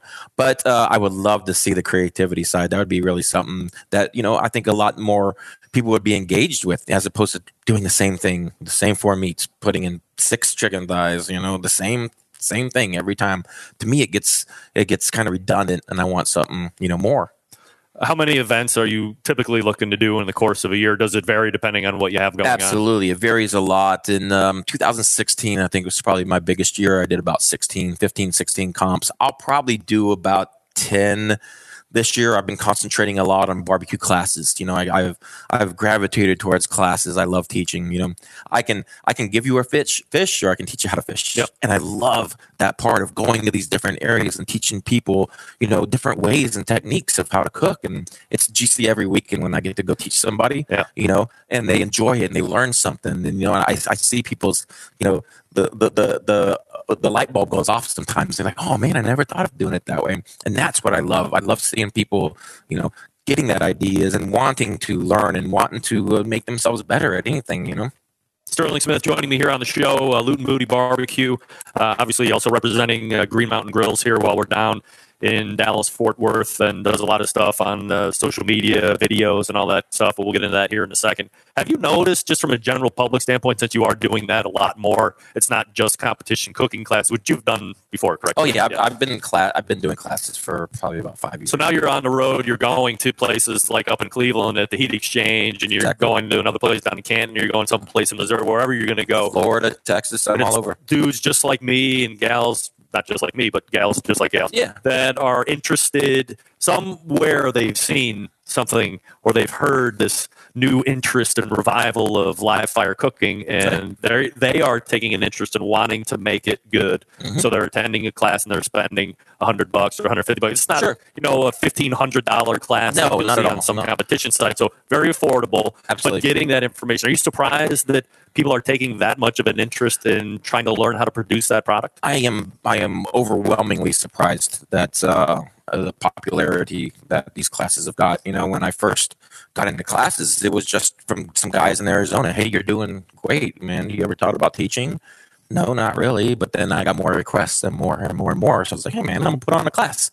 Sold it out, And then I said, hey, that was awesome. I love that. I love people coming together and learning and sharing ideas.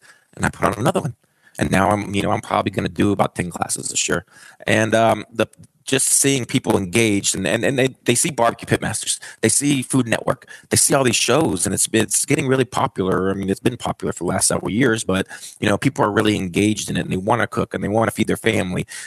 Barbecue is one of those things that's not going to go away. Everybody's got to eat. Yep. Everybody's got to eat and they want to eat well. And so if we can show them how to do that and help them out a little bit, then it's a win-win for everybody. Aside from wanting to cook it well, I think there's been a tremendous uptick in people wanting to know everything about their food. Oh, yeah. Where it was raised, what it's fed, how it's killed, all this stuff. Oh, yeah, cut. It's crazy, right? Absolutely. And, what's really cool about my classes and what I like to do, I mean, I'm always learning myself. I think that what makes a good teacher is if a teacher's always learning. I don't know everything. I don't. And I learn something every time I cook. But it's beginning to when you're instructing, you got to be out there, you have to know your stuff because people will see through it right away. And you have to be authentic. And the more they want to know, the more I have to know. So I've been doing everything from meat cuts to grading. I did a meat science class at Texas Tech University, and going down there to the heart of Texas Tech University. Yeah, right. This is where you're instructing people, man. I got to talk about meat grading and proteins and stuff. So this is what I'm giving people in the class. I'm not giving you a recipe. Recipes are words on a paper. I'm going to teach you why that recipe is there, why it's formulated, why the salt are there, why you do this technique or this process at a certain point. So this is what we're teaching. This is what we're instructing. It's not just a recipe. It's philosophy and a way to cook, You see both sides of it. You see competition side because you do competition, and then you see the backyard warrior side of things. Not only because you're around people in the backyard or you're doing a show like me where the guy, the host is a backyard guy. I would never compete. Do you think that you're seeing, a rise in backyard popularity and maybe a dip in where the competition popularity was? I think the competition popularity really, I think it peaked a couple years ago, right after the Barbecue Pit Masters came out. Everybody saw that. Everybody wanted to be a pit master. What needs to happen, or what I think needs to happen, is we need to start engaging more. I mean, these big society, Kansas City Barbecue Society, I think they can engage the teams more. And you've seen what the guys from Shake and Bake and Brad National Barbecue League. National Barbecue League. They're out promoting.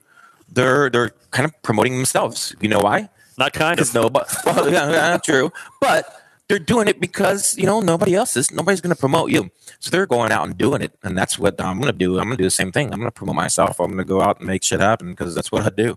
Do you think that is – so, I mean, I get what they're doing. I tried to have Tim Shear on a couple weeks ago, and we just weren't able to link up for whatever reason. But do you think that while I understand exactly what they're trying to do, and I think it's been – especially if you go back and listen to all my this guy won the team of the year for blah, blah, blah, follow-up interview that I usually do. Yeah.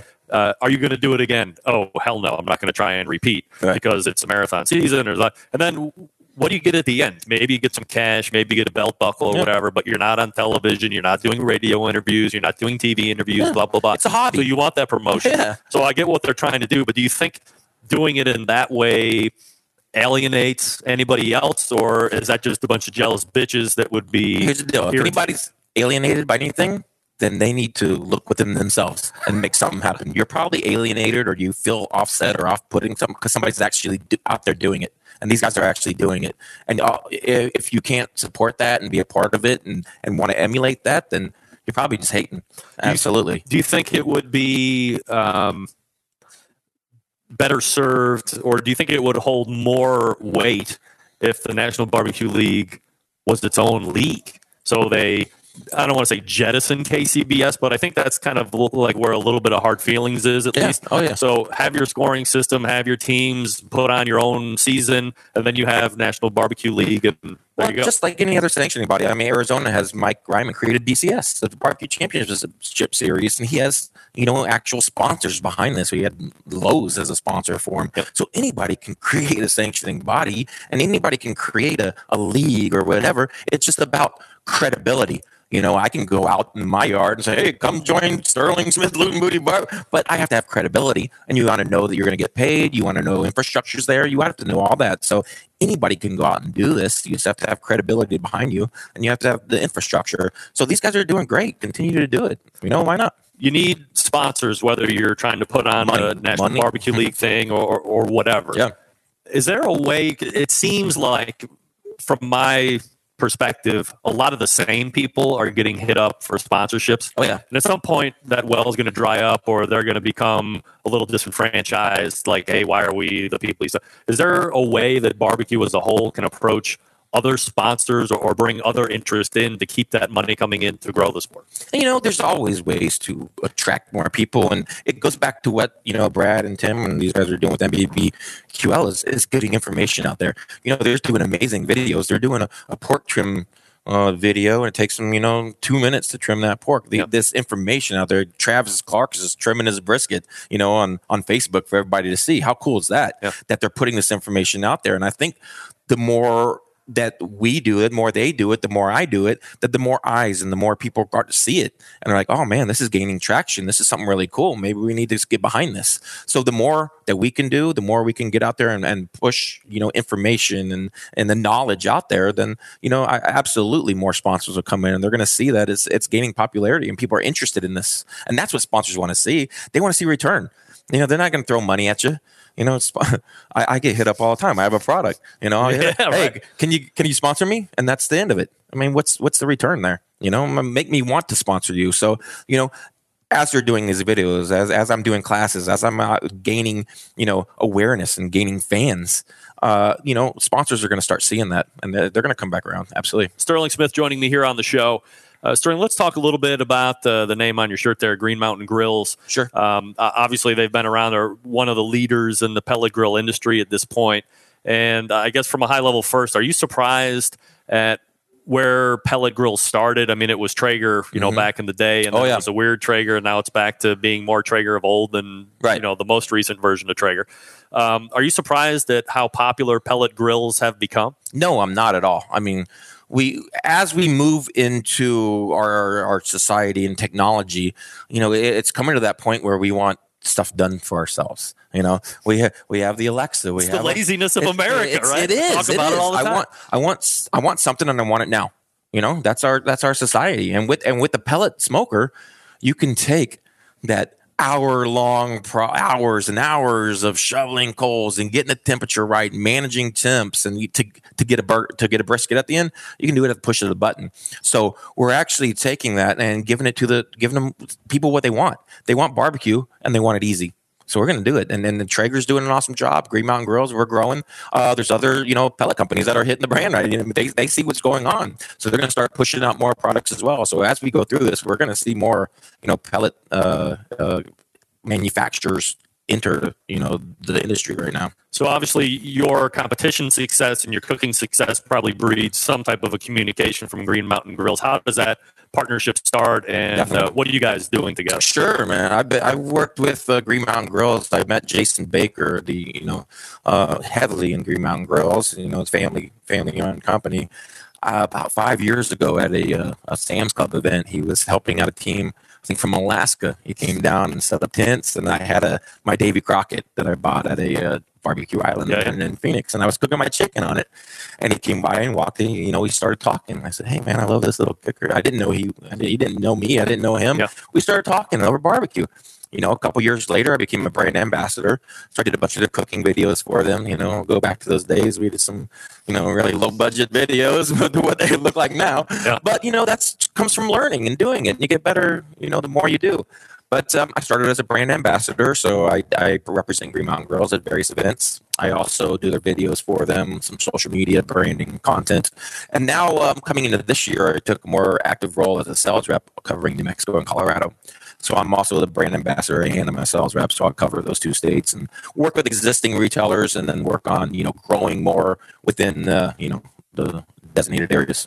So Green Mountain Grill takes a unique, or I guess what could be perceived as an old school way of doing sales. So you have reps that go out and call on what would be the end retailer to the end user. Exactly. Because Jason, and by the way, unsolicited, Jason Baker is like one of the best human beings on the face of the earth. So, amazing guy. But he believes that the success of Green Mountain Grill is brought through the reps to teach the people that are going to be selling it to the end user, because the last thing you want to have is, hey, I saw this thing somewhere or it was on Amazon and it says it's super easy. And then you get it home and then you didn't do it right once and all of a sudden it's on the return truck back. Exactly. He wants to build that value. He wants to take away the buyer's remorse potential. Right. And I personally believe that's probably a better strategy at doing some of the other ones. Definitely. But you're the guy that's out there in the territory working it. When you're approaching dealers or those end sellers to the end users, what are they saying about the product? They love the product. A lot of them are seeing growth in that pellet industry, so they're actually looking to add. So I'm actually I get hit up every day. Hey, I want to add pellet grills. So we look strategically on where we want. We don't want to stack. I don't want a dealer across from a dealer. That's not our philosophy. When we want to drive customers to the dealers as well. We're not going to sell our product on our own website. So we're not going to compete against our dealers. So we're actually going out there. And what I'm seeing is when I'm going out to these retailers, I'm teaching them about the product and I'm showing them. And it's an amazing process when you start teaching instead of just selling. Let's teach, let's educate. And then they're going to teach and educate their customers as well. So it goes down from there, but it starts with the manufacturer and it starts with us on educating our retailer so they can educate the end customer. Do you have any idea how many dealers there are right now across the country? Across the country? Oh man.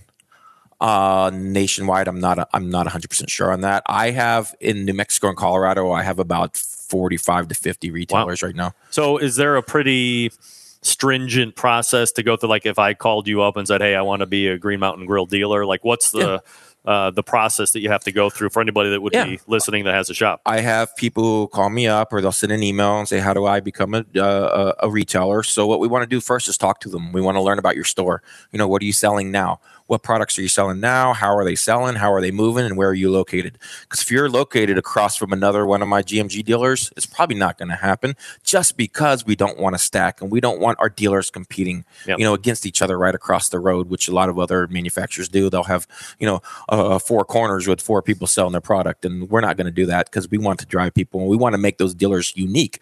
So they are the ones, the educated ones. So we're going to vet the dealer. We're going to ask them questions about their business. We're going to make sure they're in an awesome area, and then we're going to work with them to grow. We just don't want you to put in an application. Okay, go sell some grills. Good luck. No, I want to. In my states, I want to hold your hand. I want to help you. Yeah. Because the more you do and the better you do, then the better I'm going to do, and we're going to do as a company. So I'm really there to educate and vet kind of who we're going to add on as a dealer, because we're just not going to add anybody. We want specific, retailers in certain areas. I would have to imagine that you bring an extra special value if you're in your territory. You can say, hey, not only do we want to put grills in here and help you become a dealer, by the way, I'm pretty good at friggin' cooking and we can do classes. So that's going to drive more people into the stores as well. Absolutely. It's been a win-win-win scenario for me coming on as a dealer, because I have my own product as well. I have my own line of rubs and sauces. So Green Mountain Grills allows me to, sell and promote my own rubs and sauces while I'm on the road. And then I'm, working with these dealers and helping them grow and attract more customers is these classes. If I can come and do a class for you and help your business grow, then let's talk about what we can do. It's amazing to come into some of these places who already sell GMGs, and I'll walk in and they'll be like, you're him. You're the dude. I'm like, what are you talking? Because I forget, I don't know. I'm just going about my name. I hear you. I'm like, what do you mean? They're like, oh, you're on the videos. And then oh yeah, I do those, So it's cool to see that. People, they'll want to talk barbecue. And I love that, man. It's so cool to be able to go and see the dealers and then give them my love and passion, not just for, a smoker, but my product as well. So you have Jim Bowie, you have Daniel Boone, you have Davy Crockett. Those are the three cookers. Oh, there's also the Big Pig Rig. The Big Pig Rig. The Big Pig Rig. What is that? It's a trailer smoker. It's the Green Mountain Grill whole hog trailer smoker. Yeah, it's a big boy. Has that been out? Yeah, it's been out for several years now. They don't market a lot. There's a few of them actually out there. I'm going to get one soon. But they do have the big pig rig. Wow. Yeah. What kind of price points on that? I think to the read cost it's a trailer. Like it's a full-on trailer smoker, attached. It's offhand 4,500. Don't quote me on that. Terrible. Yeah. Don't quote me on that. Yeah. The other thing that came out was it a pizza oven? 2 years. Yeah. I mean, it's like my favorite product ever. When I'm doing the reads on my show for Green Mountain Grills, I always say, hey, if you're going to get Jim Bowie or if you're going to get Daniel Boone, no matter what, decide which size you want. The good news is that either one of them is going to be able to accommodate this pizza oven. And if you are into the craze, and I said back in 2017 that this high heat pizza craze was going to go on here for the next couple of years, this is a great, very inexpensive option. Absolutely. You can pull the grill grates out, pull out the deflector shield, pop this thing right down on the fire pot, and light it up in a way 10, 15 minutes, whatever you set it at. And I think, what is it? The rule of thumb is wherever you set the cooker at, double on the stone or inside there, somewhere around there. Roughly around there. I'm setting mine around 325 on the cooker. Yeah, that's where I live too. I'm cooking at 650 on the stone, approximately 700 degrees. But the really cool thing about this pizza oven attachment is, for $125, you turn your smoker into a wood-fired pizza oven. It's cooking really hot and fast. I mean, I'm doing pizzas in 2 minutes on this thing. You can also take the pizza stone out. I put grill grates on that thing and I've seared steaks at 1,000 Really? degrees. Yeah. It's and once you start taking things apart and learning heat and everything, you can play with that thing a lot. So like aluminum foil I put first. aluminum foil, put the grill grates on, and you get a really, really high heat sear on that pizza oven. So will you go like reverse sear on that and then stick it into the Green Mountain Grill? I'll smoke that steak until it's about 130 internal, and then pull it out, crank it up really high, and then getting my sear at the end. So from a pizza standpoint, and a lot of people are getting into it now. We have pizza parties, fairly regularly at my house, and it's really fun because, as you said, they take a couple minutes. Yeah. You can crank out a decent sized pie. This will accommodate, a full size pie depending on how you make it. We don't need to get into the weeds on dough and all that stuff, but if you have a good dough recipe, or like me, I have access to a really great Italian restaurant, 89-cent dough balls. Exactly. I mean, I cut them in half and away we go. Do you have tips on making a good high heat pizza or strategies to give yourself the best success? Definitely. We've actually, me and a local chef in Phoenix, he's an Italian chef, a classically Michelin 4-star trained chef. We actually did a video on the pizza oven attachment, and we did some pizzas. So obviously we want to use the 00 flour, which is a finer grain. So it's going to be milled more. It's going to be more powdery. So I always use that because the glutens are going to hold together better. I add yeast and water, pretty much those three things. Yeah. I do like getting the preformed one at the grocery store these days. The same people that are buying a Green Mountain Grill for the push button are the same people that's going to buy a dough that's already done, I use those all the time and just portion them out. You want to make sure that the dough is room temperature. It's going to be more pliable so you can work with it more. And then you don't want to make it too wet. Once you start, these pizzas are cooking for 2 minutes. So I don't put any raw meat on. If I want to do meat, I do it pre-cooked and then just put it on top. So you want to make sure your meat's cooked. I'm turning every minute or so. I'm going to take that pizza and give it just like a little 90-degree turn, just because I want even cooking and everything. And I do that in competition barbecue as well. Maybe I'm a little bit over obsessive about the way things look, but you eat with your eyes first. So, I'm constantly watching it, but 2 minutes later, you got a perfect pizza. And just like anything with cooking, keep an eye on it, Do you recommend that people ramp up into that, if it's 450 degrees on the cooker, you're going to be in that 900? I mean, a lot of people talk about wanting to get that 1,000-degree oven. Right. I've found, just from my personal experience, it can get out of hand really quick, and you can never bring it back. It's like overcooking a steak, right? Definitely. I found in that 615, 625 range is the best for me because I have a little bit more control over it. I might have to wait an extra minute or a minute and a half, but I think I have that to spare. What's a minute? I think you're okay. When you're cooking a pizza in 2.5 minutes, what's a minute? But absolutely, definitely watch your heat. Like you said, if you're around 325 on the cooker, you're going to be around 650 on that stone because it's going to radiate heat. So a lot of people at the beginning were cranking this thing up to 600, 500 degrees. The max it'll go, and that stone was burning everything. So you just want to make sure your heat's right in line, but keep it around 300 on the dial, and you'll be fine. All right. So last thing to talk about here before I let you go, and I appreciate the time as always, Sterling. You'd mentioned the rubs and sauces. The guys from Cove 3 were just in before you, obviously another rub and sauce company. Absolutely. Great guys. The first thing I said to them was, look, I mean, 7 or 8 years ago, you could walk down an aisle in your grocery store and you had a very small select number of rubs, sauces, spices, blah, blah, blah. Right. Now, when I go to Giant Eagle in Cleveland, like there's a whole aisle. There's a million full. of them, right? Yeah. I mean, so to me, that's like potential market saturation. There could be some white noise. And as somebody that's going to jump into it, I mean, your eyes are wide open. You know that there's a lot of options out there right now. Absolutely. How do you bring something to market and get above adding more noise? How do you separate yourself? You know, that's why I'm here. You know, that's why I'm at NBBQA. Right. So I can learn from people who've done it. You know, these guys are out there. But what does Sweet Baby Ray know about sauce? I mean, come on. Actually, Dave was emailing me a couple months ago back and forth. We had different questions, but how cool is that I got Dave from Sweet Baby Ray's emailing me some like tips and suggestions on ways to grow my business. That's invaluable to me. So I think that what I have to do is I have to bring authenticity to it. It's got to be legit. You know, this is legit rubs and sauce. It's winning. It's wins all over, and I have to let people know that. Because they don't know. Nobody knows me. Nobody knows my sauce and my rub. I'm going doing classes in all these countries, and what I'm doing is planting seeds in all these different states everywhere. I'm bringing my product to them. I'm letting them taste it. That's how I'm going to have my product stand out. Initially, when you look at a wall, I mean, you're kind of overwhelmed. So I think initially you have to have a logo. Something's got to stand out. Something's got to say, man, that looks pretty cool. I'm going to buy that. You know, if you got a lot of stuff going on, you know, people don't have time to look at all that. They want something that's going to stand out. And usually when they go to buy a rub or a sauce, they're going to cook. They already know what they're cooking. I'm cooking ribs. Okay, let me see is there a rib rub? Something that says rib, you know, that's going to stand out. So, you know, even putting on it, what it is, what's this rub going to do? So it's got to stand out. And then after that, it's got to be good. You know, they can buy anything and anybody can get on a shelf. But if you don't sell and you don't have repeat sales, then you're going nowhere. So it's got to be good. It's got to stand out. It's got to be good. And then you have to build the brand. You have to build customers, you know? So that's what we do in social media and classes and all this is building customers. Right. We're building fans. So let's talk about recipe and development. When you first, I mean, obviously you realize you got something that you want to bring to market, but right. Does it take a certain amount of time for you to realize, hey, okay, I'm making this at home. I think I got it dialed in, and now it's time to contact the co-packer and really make it legitimate? Absolutely. And I got lucky in a way where I was doing that. I was batching small. I had some commercial rubs, and I was adding this, move this here, and, you know, add a little bit of this into this to make it my, I guess, uniqueness to it. Yep. But I got lucky by going to the American Royal in 2014.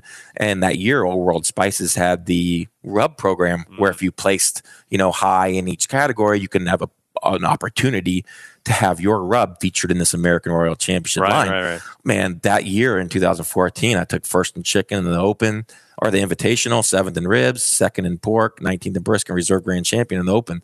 So Old World Spices contacted me right after that and said, hey, you know, I opted in to be in that program, and they contacted me. So you did awesome. Hey man, let's talk about this rub. And I said, perfect. You know, I have something I'm developing right now, but I got lucky in that sense where I did well enough to where they contacted me to say, hey, let's start developing something and get a rub out there. And man, I took it and ran with it.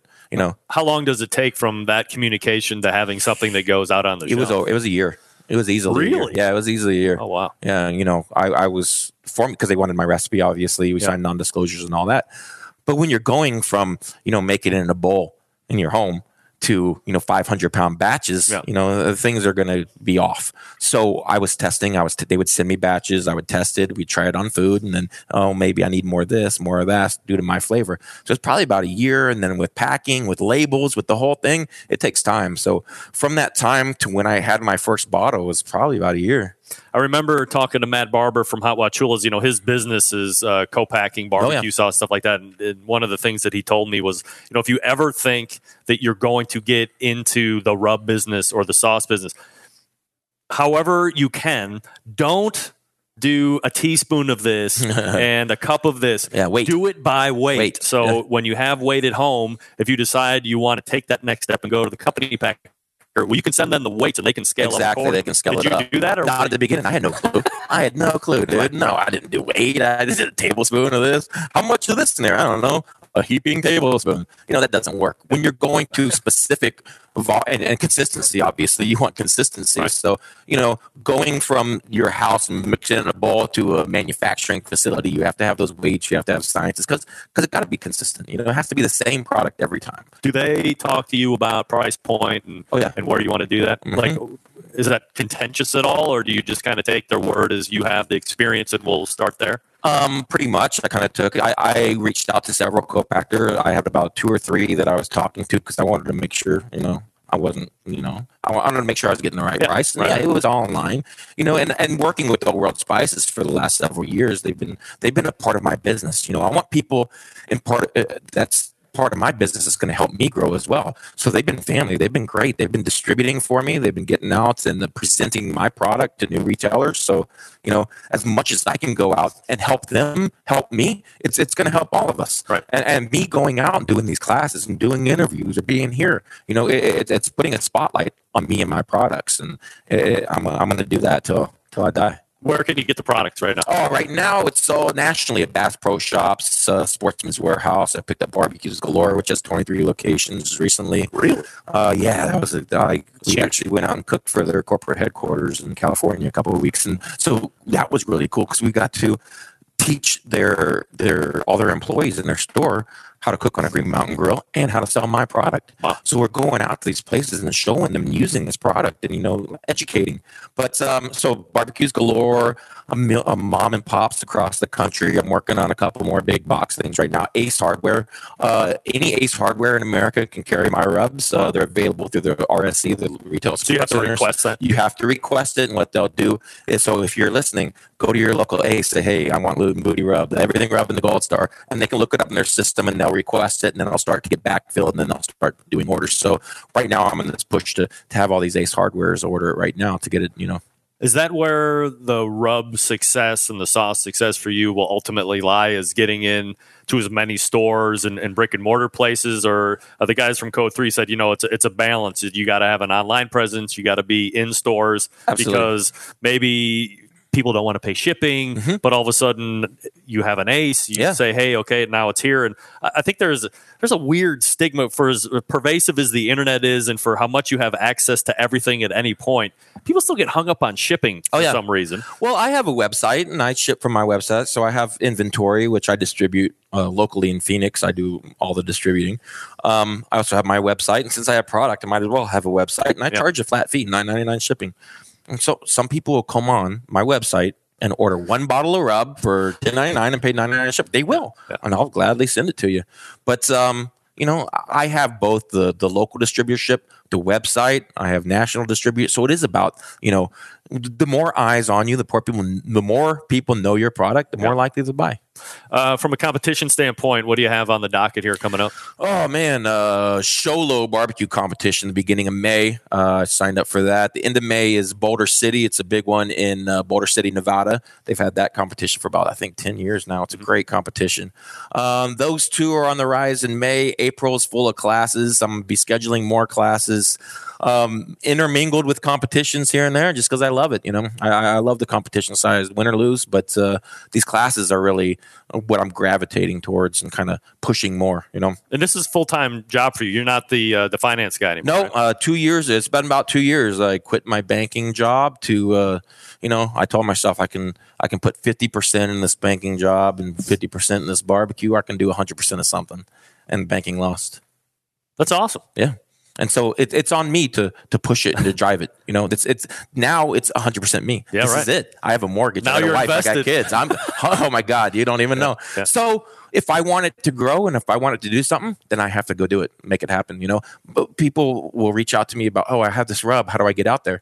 Ask. Go to your local grocery store. I don't care. Anybody who sells a rub, ask. Yep. Tell them. Give it to them. Try it. Cook with it, and ask. Keep asking until they tell you not to. And you'll get places. If you never ask, it's always a no. That's right. It's always a no. What's the website in case people want to check it out? It is Loot and Booty, BOOTY, All right, booty.com. It's Sterling Smith. Again, the website, lootandbootybbq.com. Check out his rubs and sauces.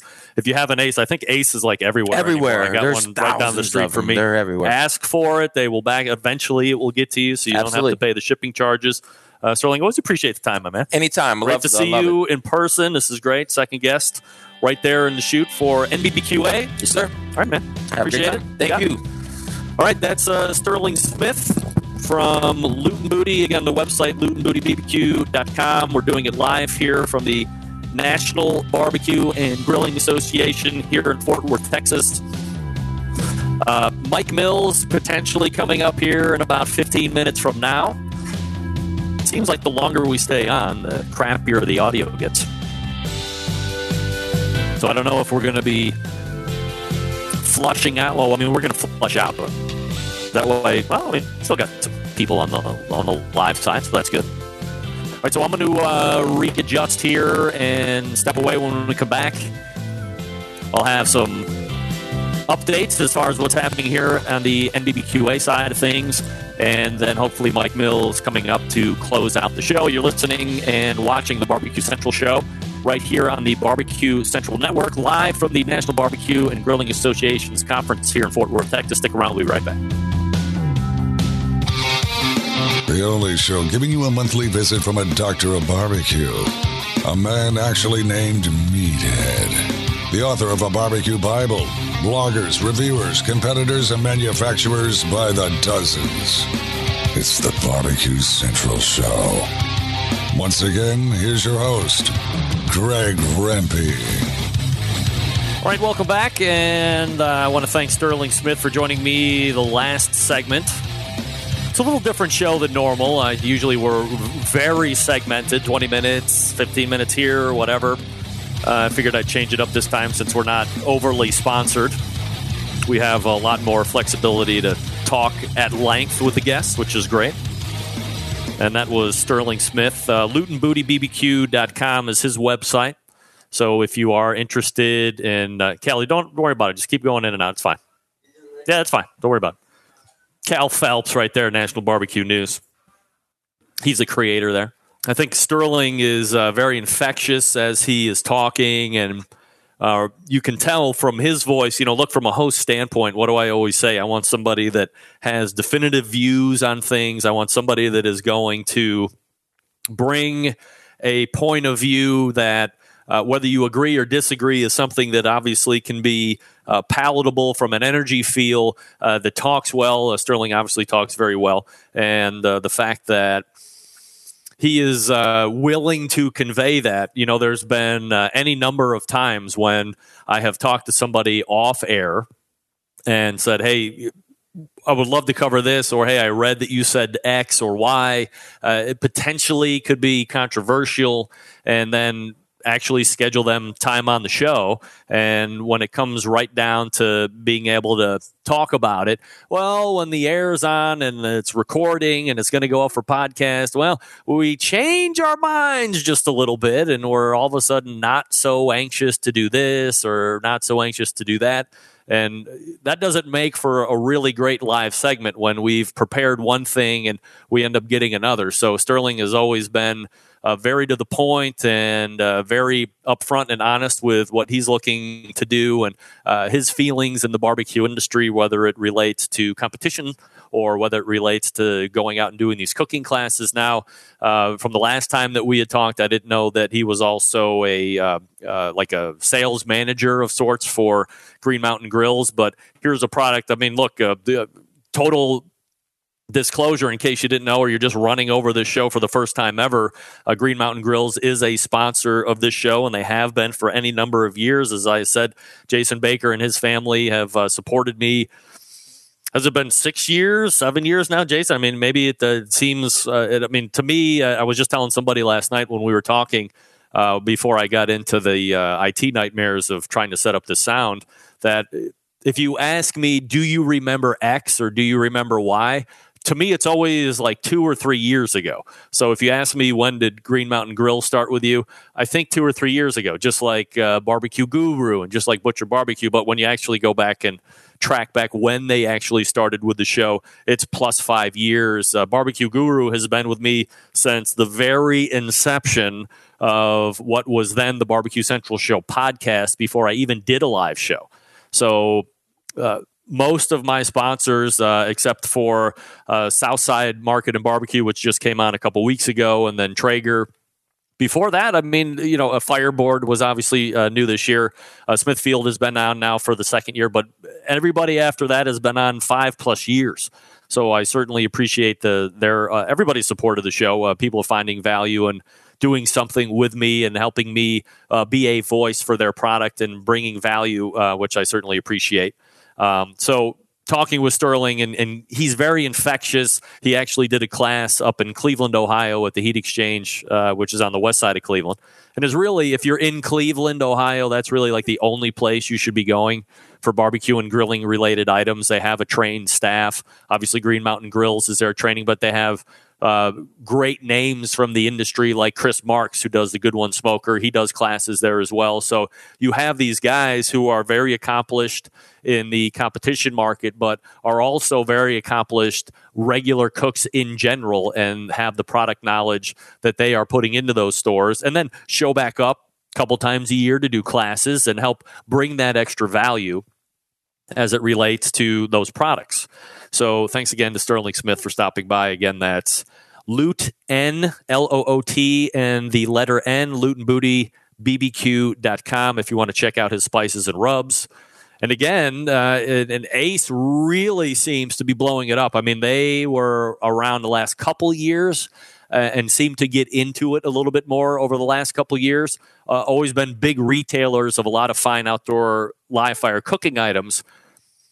But to me, it's been stepped up a notch, almost to, let's call it like a Smithfield level. Like all of a sudden, like you knew Smithfield was around in the last couple of years. All of a sudden, Smithfield really stepped it up and started investing into the world of competition barbecue. They've always been in the backyard, but competition barbecue, they really stepped up.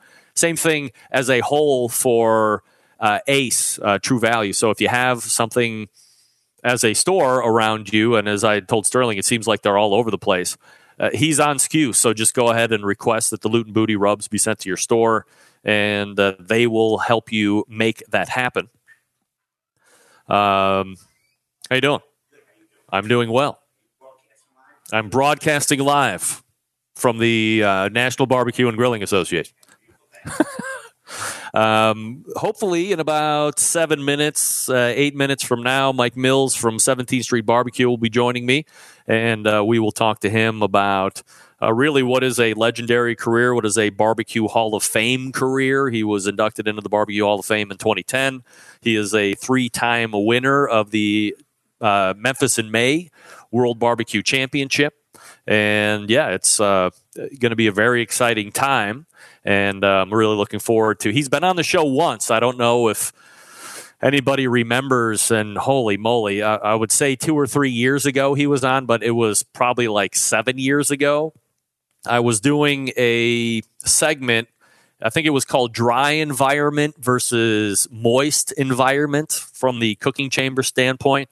And I had Mike Davis from Lotta Bull Barbecue, and he was on the dry environment cooking side because at that point he was cooking on a Jambo pit, I believe, which he has since not used. I believe he uses, is it Superior Smoker or Championship Smokers? I forget what the name of that one is, but still an offset style pit, wood burning pit. And then Mike Mills was taking more of the moist environment standpoint. I mean, talk about a host's dream come true to have those two legends talk about why their preferred environment, whether it be moist or whether it be dry, be to their particular advantages. It was a really good interview and a really good segment. So you can go back, if you go to my website, thebbqcentralshow.com, and then in the search box, you can type in Mike Mills and it will recall that, and you can go back and listen to that. Very exciting. Don't forget, we will also be running a new version of the best moments of the Barbecue Central show in 10 minutes or less tomorrow. I got to get that locked and loaded after we do live show tonight.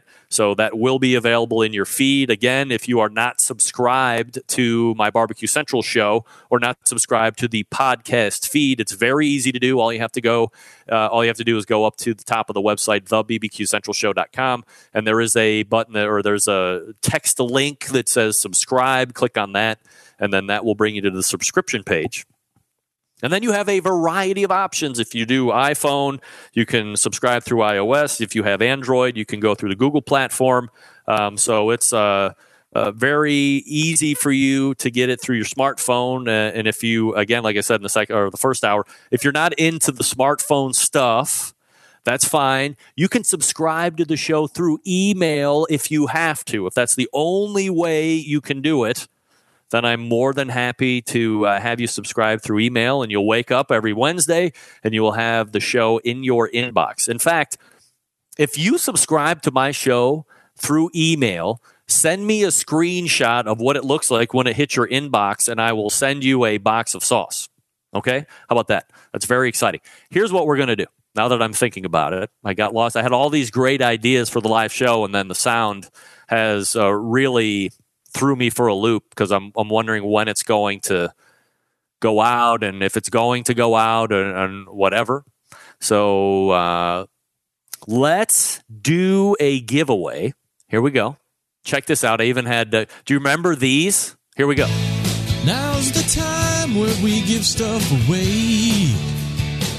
People give us stuff on the show to give away at no money for you. That's why it's free. That's why it's free. Send an email on its way when I tell you to. That's why we give stuff away. Okay. Well, that was very exciting. Yes, I voiced and or sang that particular run-up. So here's what we have. Brand new, freshly minted and printed, the Barbecue Central Show t-shirts, which Texas correspondent Doug Scheiding brought to me earlier today. You can win, and I have barbecue sizes available if you know what I'm talking about. Barbecue sizes. I have a selection of 4XL shirts. I have a selection of 3XL shirts. I have a selection of 2XL shirts. And I do have normal human extra large t-shirts, if you're so inclined. All you have to do is be the first one in with an email, and in the subject line, put the legend. The legend. Sorry for production here. I'm usually a lot tighter than this in the studios in Cleveland. That's all right. So again, first email in with the subject line, the legend, and you can get a 4X, a 3X, a 2X, or extra large t-shirt. Never been seen before and will be available for sale. You get it for free. The Barbecue Central Show t-shirt, and on the back it says, we'll do it live. Does it get any better than that? No. Good luck.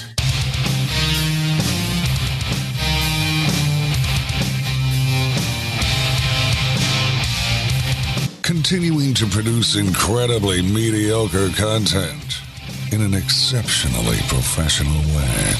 You're listening and watching the Barbecue Central Show. Once again, here's your host, Greg Rampey. Of course, you can talk all you want, but when you're on mute, nobody ever hears you. Again, welcome back. We are broadcasting live from the National Barbecue and Grilling Association's NBBQA 2018 event here in Fort Worth, Texas. I know everybody is wondering who gets the first t-shirt, and the first one in with the subject line, the legend Charles McCulligan, wins a Barbecue Central Show t-shirt, and he is 3X fat. So, Charles, I will go ahead and get your shipping info, but you did win. Scott, I'm sorry you were a little late. Keith Harris, you are a little late, but Charles wins the t-shirt. Joining me now is a man who literally needs no introduction. All I need to tell you is that his name is Mike Mills, 17th Street Barbecue fame, and I appreciate you taking time out to join me here. Obviously we're going to talk a lot of history and barbecue and grilling related stuff, but I guess let's talk a little bit about National Barbecue and Grilling Association first. How long have you guys either been members or been attending, and did you start coming just as attendees before you were members? Yes, I did. I started coming as members. We've been a member since, I'm going to say, I think it was 1994 or 5 that we've been a member. It's been one of the best things that I've ever done, learning to meet barbecue people, what it's all about, to keep up on what's happening out there today, and it's still the same way now as it was at that point in time. You can get all your questions answered. And it's kind of like coming in the back door, so to speak. You don't know some things you don't know who to ask. You know, a lot of people are very secretive out there. But anything that you want to find out about barbecue, you can come to the National Barbecue Association and you can find it out. You know, I had a couple guests on here previous to you, and I'd said, and I wanted to ask you the same thing. There's a lot of people here that are in the business of barbecue. They have restaurants. They are selling a rub or a sauce or something along these lines. But is this a event that you think from just an average Jane or Joe, maybe they don't have any business to do with barbecue, but they like you, or they've read your book, or they've seen a Myron Mixon on television? Is this an event that they should attend just to kind of fanboy or fanboy girl out? Yes, you can do that. And there are people out there right now, and I can take them, that have been coming for, I'm going to tell you, 10 years, 15 years, that they're not barbecuers. They're groupies, I guess is what you... Fans of barbecue, right? Yes. But they're here at every convention. And I always just wonder, well, okay, you know, I look for them. You know, I miss them. But they love to be around the people. They barbecue at home themselves, but they're not in the business. You think, well, why would you spend money doing it? They just enjoy learning about it. They'll talk about it. But again, they're not in the business at all. But if you want to learn how to barbecue and talk barbecue and find out where to go for this or that, something about this group of people, if you're apt to go to their place of business and try to find these things out, they probably won't have time for you. But for whatever reason, they've got time here. And they're willing to share and give it away. Like when you look back on your barbecue and grilling career as it has transpired up until present day, were you somebody that grew up around live fire cooking? Like, was your dad somebody that grilled a lot, or did the passion for live fire cooking come later on in life for you? No, from the time that I was in the crib looking out the window, my dad was outside barbecuing, and of course I could hear it going on outside, and my mom would come in and open the blind up, and my crib was right next to the window there. And the first thing you know, I started screaming. I wanted to go outside and be with my dad. But if he wasn't, he barbecued every weekend. If he wasn't barbecuing, he was fishing. He was a salesman on the road for a company called Palmolive Pete. And he sold cigarettes. I always thought he sold cigarettes. And boy, I don't know why. My mind just went blank. But I'll come back to it. But he loved to barbecue. And every weekend he would barbecue. Like I say, we'd either have barbecue out in the backyard or go to the lake. It was a family affair. Everybody in the neighborhood would bring meat over to him. And sometime that evening, depending on what they brought, now he'd be telling them what he was cooking, because he liked to cook. You know, if he's cooking chickens that day, you know, you all better bring chicken. Right. Don't bring a hog. Right. But that was just an everyday occurrence. And, of course, my job on that was he built me a wheelbarrow. I wish I still had it, out of an orange crate. And my job to bring the wood over to the fire. So was he running like a pit you would see like Tootsie down at Snow's run, or did he have a pit like we would see today? Like, what was he running? He either just built with concrete blocks, dug a hole in the ground, and built it up high enough so that, you know, he never had an actual pit. So he was doing like a burn down of wood and shoveling coals? Absolutely. Wow. Yeah. So where were you from originally? Cape Girardeau, Missouri is where I was born. Okay. I live 48 miles from there right now in a town called Murfreesboro, Illinois. My family, and, you know, he had 5 brothers, and they were all from southeast Missouri in that area. of the United States. Was that an area of the country that you thought was, or that you found to be real big into the barbecue scene, or you just happened to be blessed with a dad that liked to do it?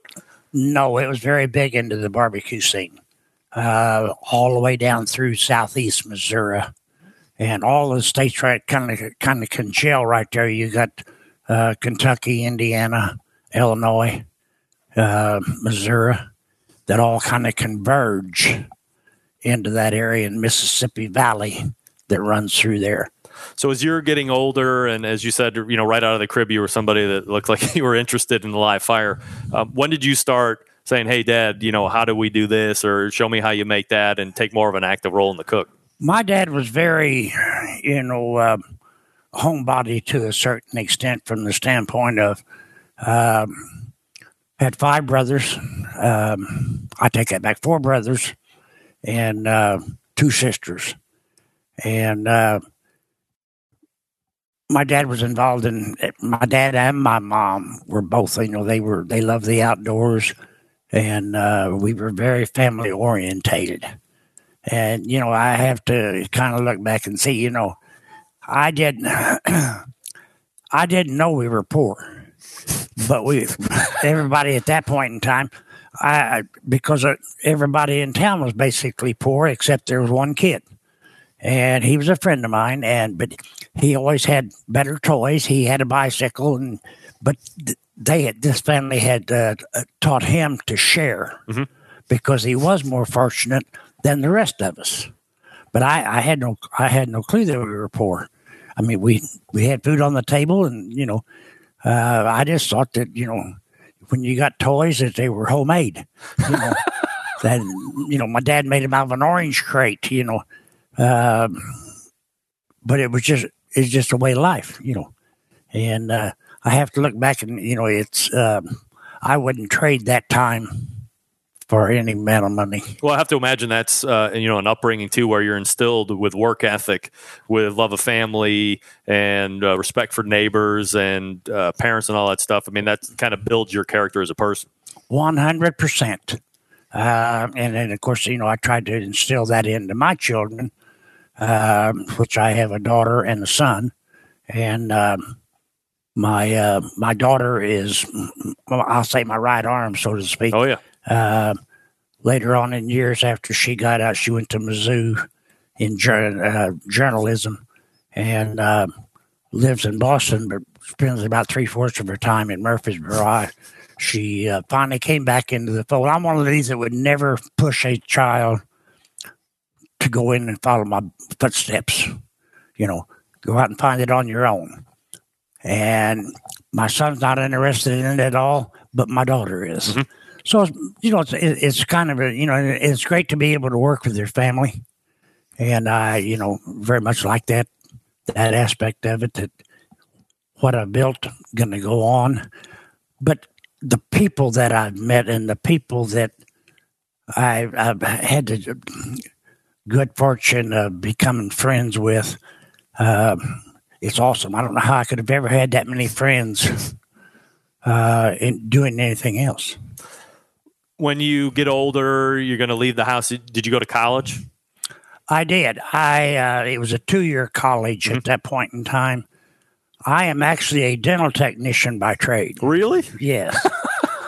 Falsies was my game, and I used to always jokingly say that I had to learn how to cook meat tender enough for them to be able to eat them with a set of dentures. Right. And I still have a dental laboratory today. I opened the doors January the 2nd in 1962. Wow. And I still have that dental laboratory today. It's really 2 blocks from where my restaurant is. Wow. And I taught the people that are there, there are 2 of them there, and I taught them to how to do the work. So you're making dentures? Yes. That's my dentures, crowns, bridges, this type of thing. That's the longest I don't do business. it anymore. I don't do that anymore. Wow. And I don't know why I still have it, but I enjoyed that. Always wanted to back up and make sure I had a job to go to. In that respect, I'm old school. but I try to stay up on what I'm doing in the barbecue business and this type thing. It's just been so awesome to be able to meet people from all over the world and have them to know and be able to come to my hometown, a town of 7,000 people. Right. It's pretty cool. When you were at the school, as you said, you were the dental tech. When did you decide that, this was great, and obviously you kept that portion of the business, but you wanted to get into some form of live fire cooking as a job? When does that start to take place? Actually, all the way through my life. I did that on the side. My father died whenever I was 9. And, of course, I had a very, very stern mother. She knew how to handle all of this. And I was taught work ethics. My brothers, my sisters, everybody had work ethics. And then, of course, I passed that on to my kids, thank God, because the ones of today are not working, yep. If you know what I mean by For sure.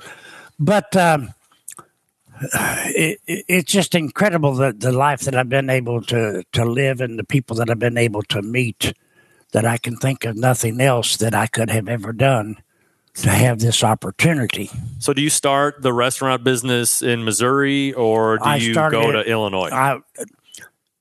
I moved to Illinois when I was about 6 months old. My father passed away whenever I was 9. Yep.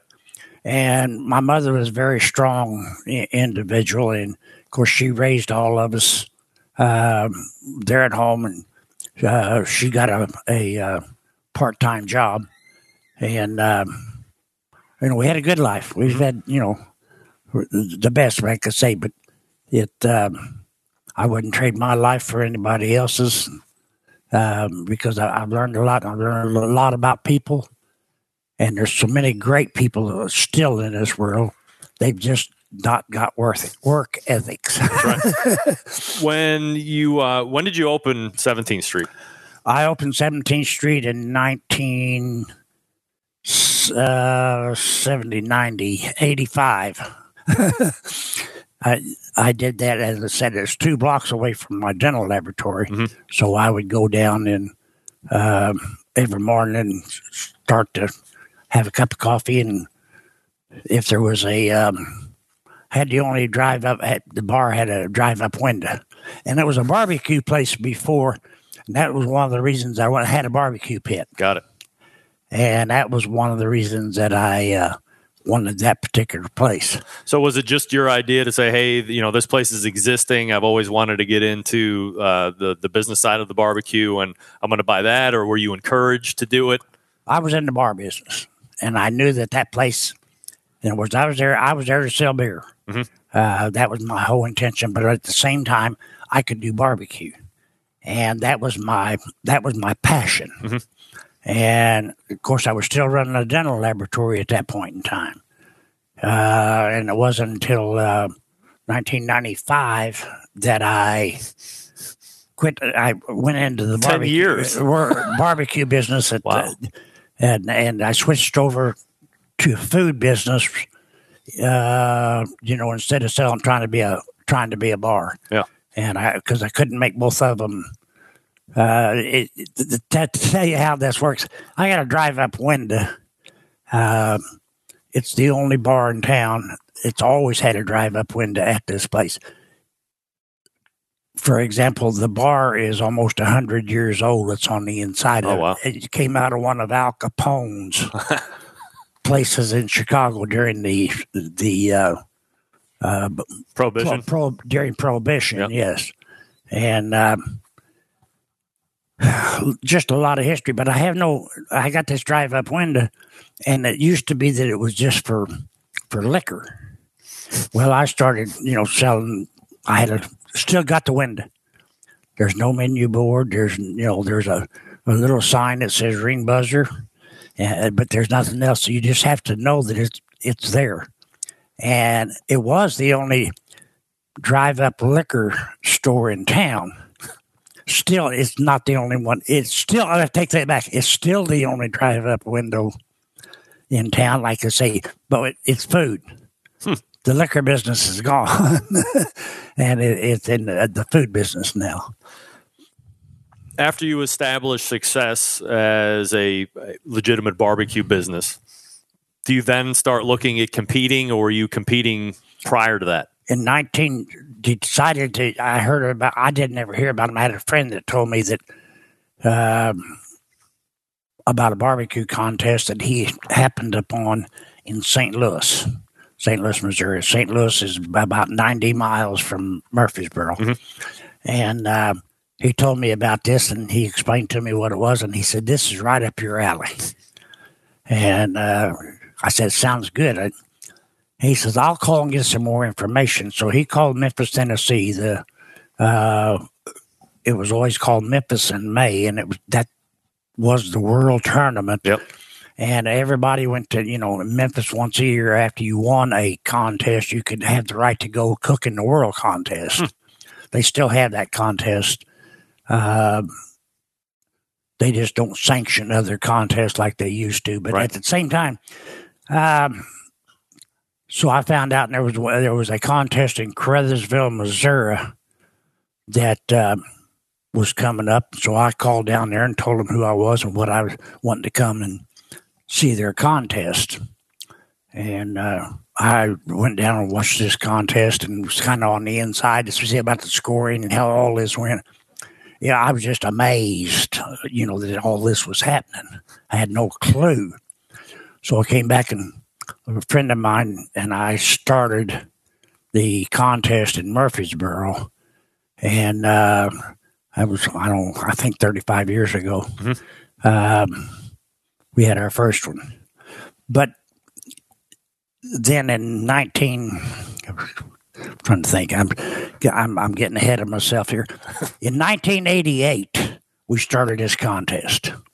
In 1989, we decided to put a barbecue team together and go out on the circuit and convince these other teams to come to Murfreesboro. And I went around town and got some of the business people to help promote this thing. And because, to be honest with you, I had no money.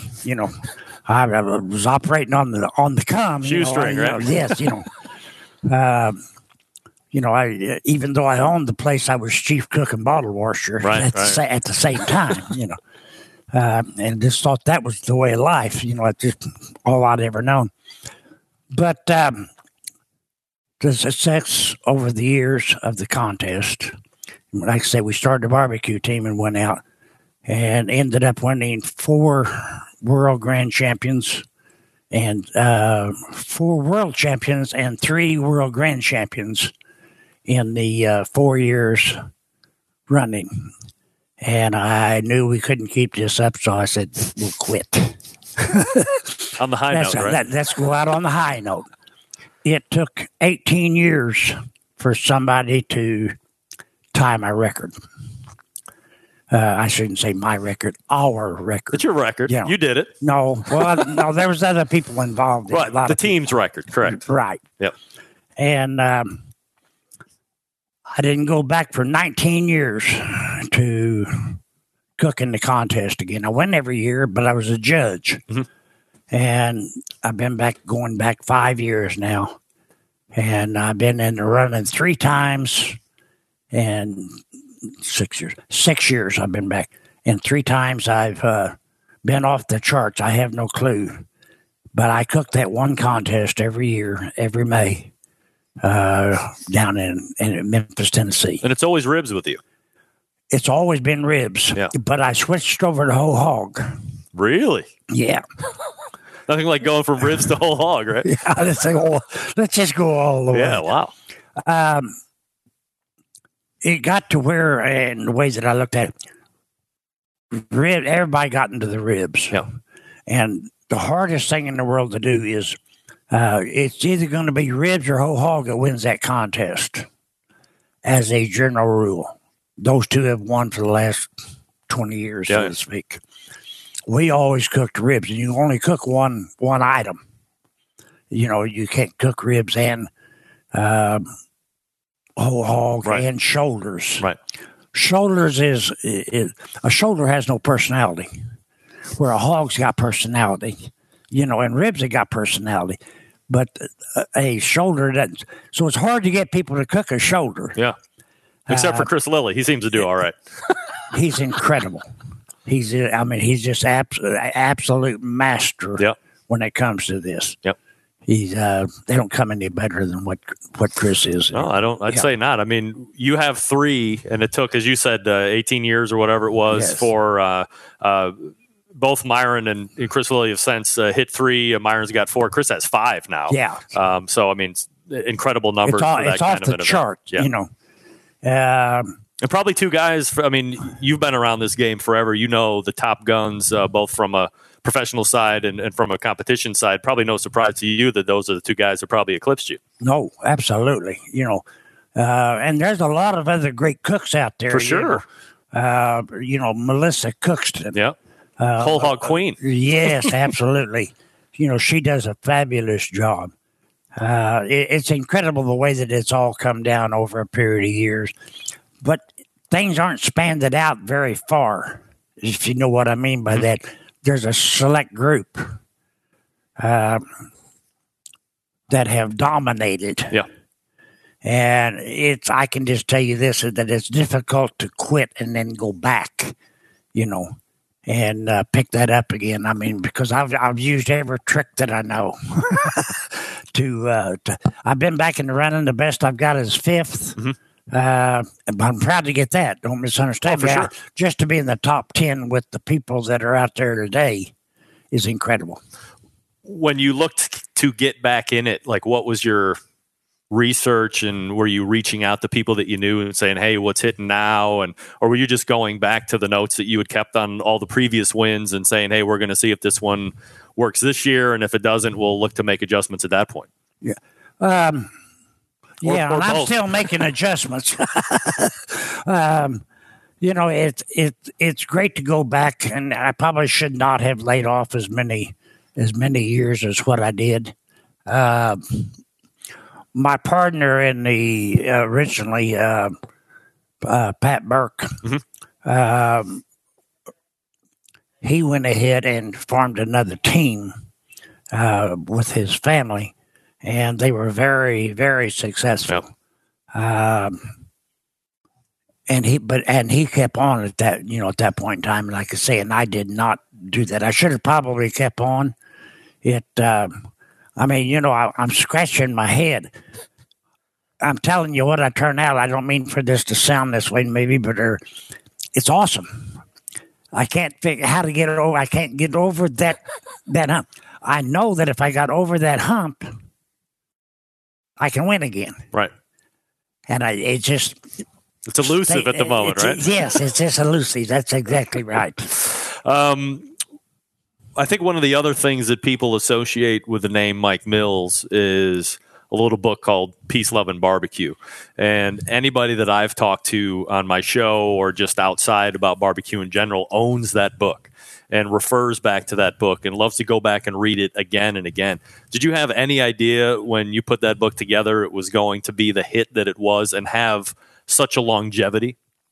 No clue whatsoever. Yeah. None. I had, and believe it or not, it still sells today. Yeah.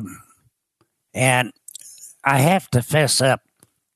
I told the stories and this type thing. My daughter is the one that wrote the book. And she's also, we have another book out now. Right. And she's the one that wrote that. And everybody, I tell them, they'll ask questions or whatever. And of course, then I'll call her over to be able to give answers to all of this. Yeah.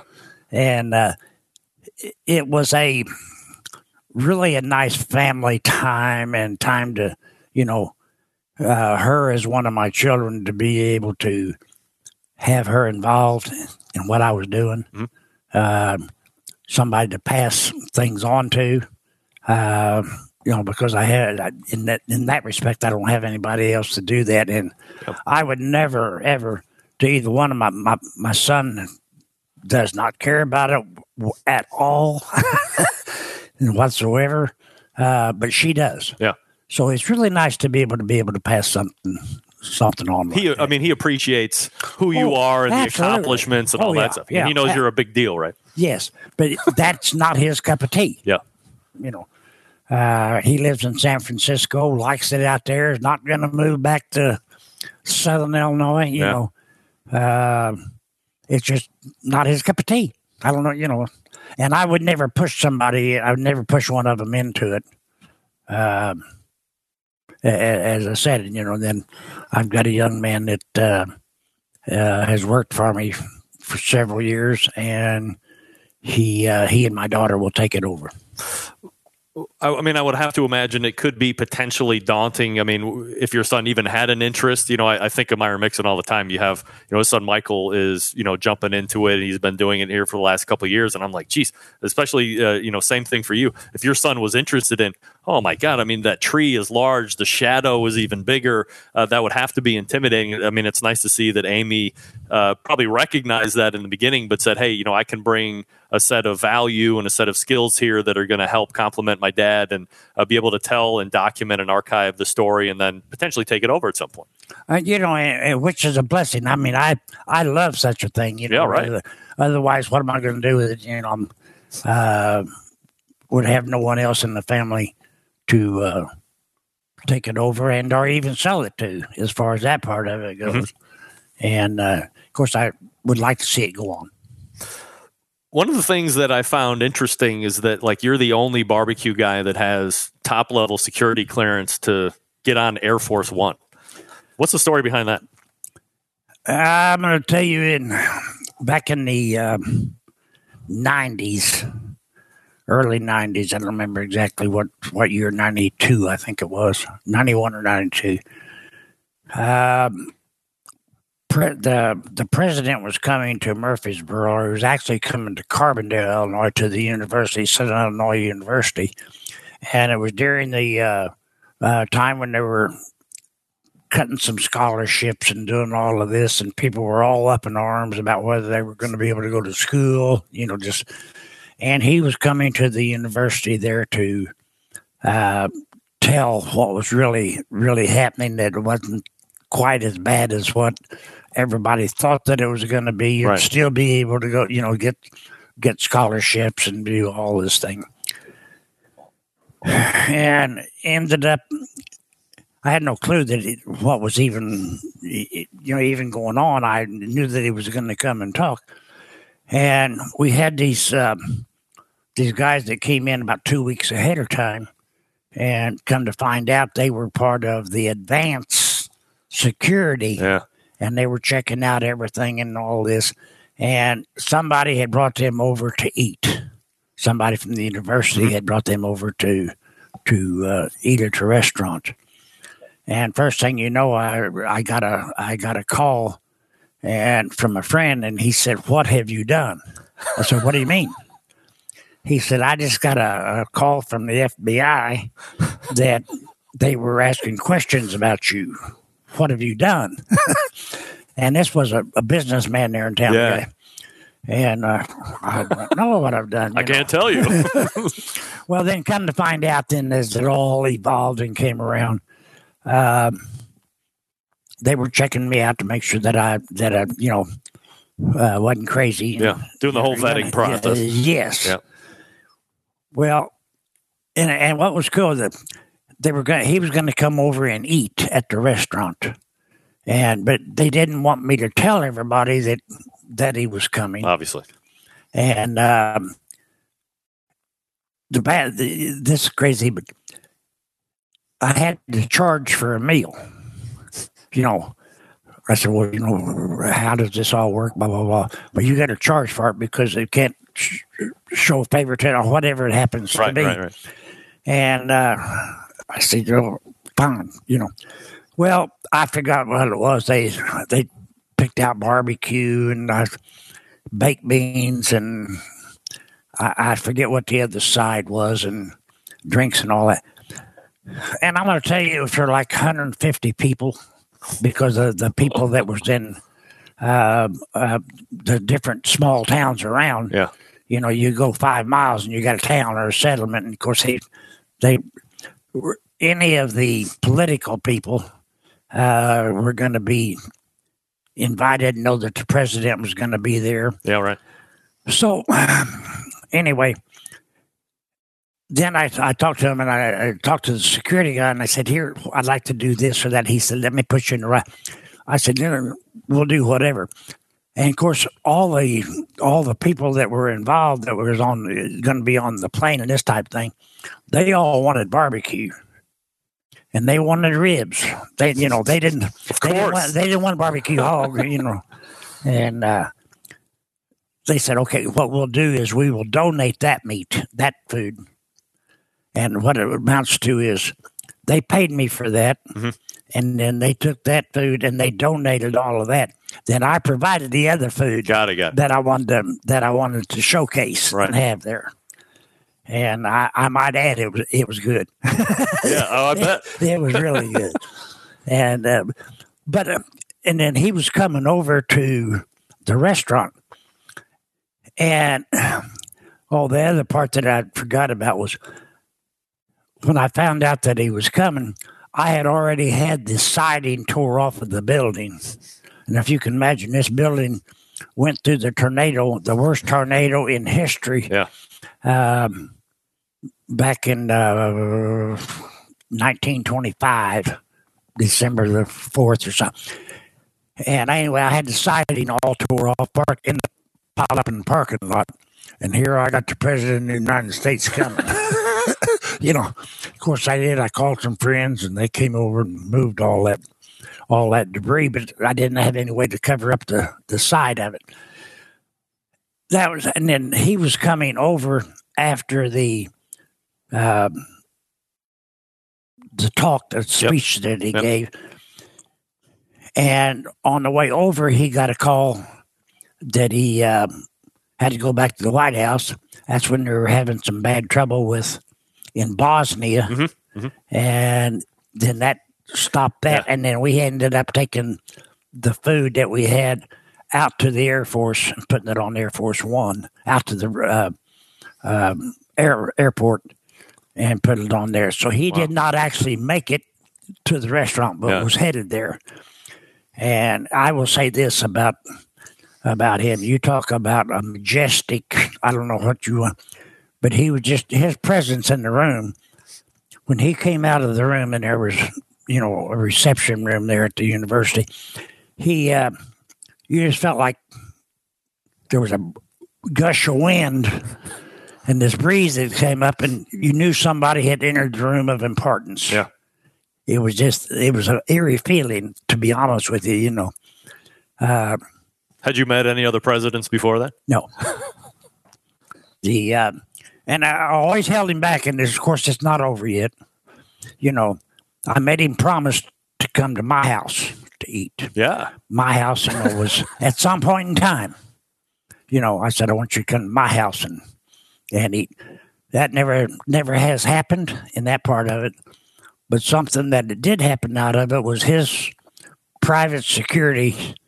I did his wedding by way of mail. Really? Yes. Whoa. Sent ribs and all of everything. Wow. And made arrangements with a restaurant out there about how to warm it up and fix it. Yeah, which I thought was pretty cool. Mike Mills joining me here on the show. 17bbq.com is his website. Mike, last thing to ask you about here, and I appreciate the time today. 2010, you're inducted into the Barbecue Hall of Fame. And, I've been kind of critical about the Barbecue Hall of Fame in regards to, how it started. And there doesn't seem to be any real upfront way of figuring out who's making this decision, how are votes being tallied, what's the consideration and stuff. Like, regardless of any of that stuff that I like to talk about on my show because it's fun to talk about, certainly nobody's going to deny the fact that who's in the Hall of Fame should be in the Hall of Fame. So when you remember back to 2010 and being inducted in, what does that achievement mean to you over the course of the barbecue career and, of course, all the other things that you've accomplished? Well, yeah, pinch me.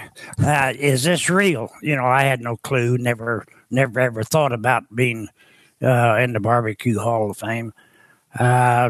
I'm one of these individuals that I always just wanted to, whatever I did, I wanted to do the best that I could do.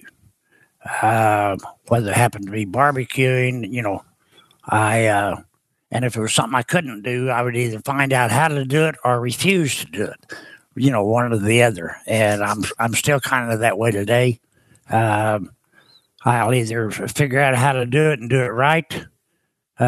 Which is the way you should do it, by the way, right? Well, yes. And or just not do it. So there'll be somebody that's better at something than I am, and that's who I'm going to recommend, or I'm going to get help from them.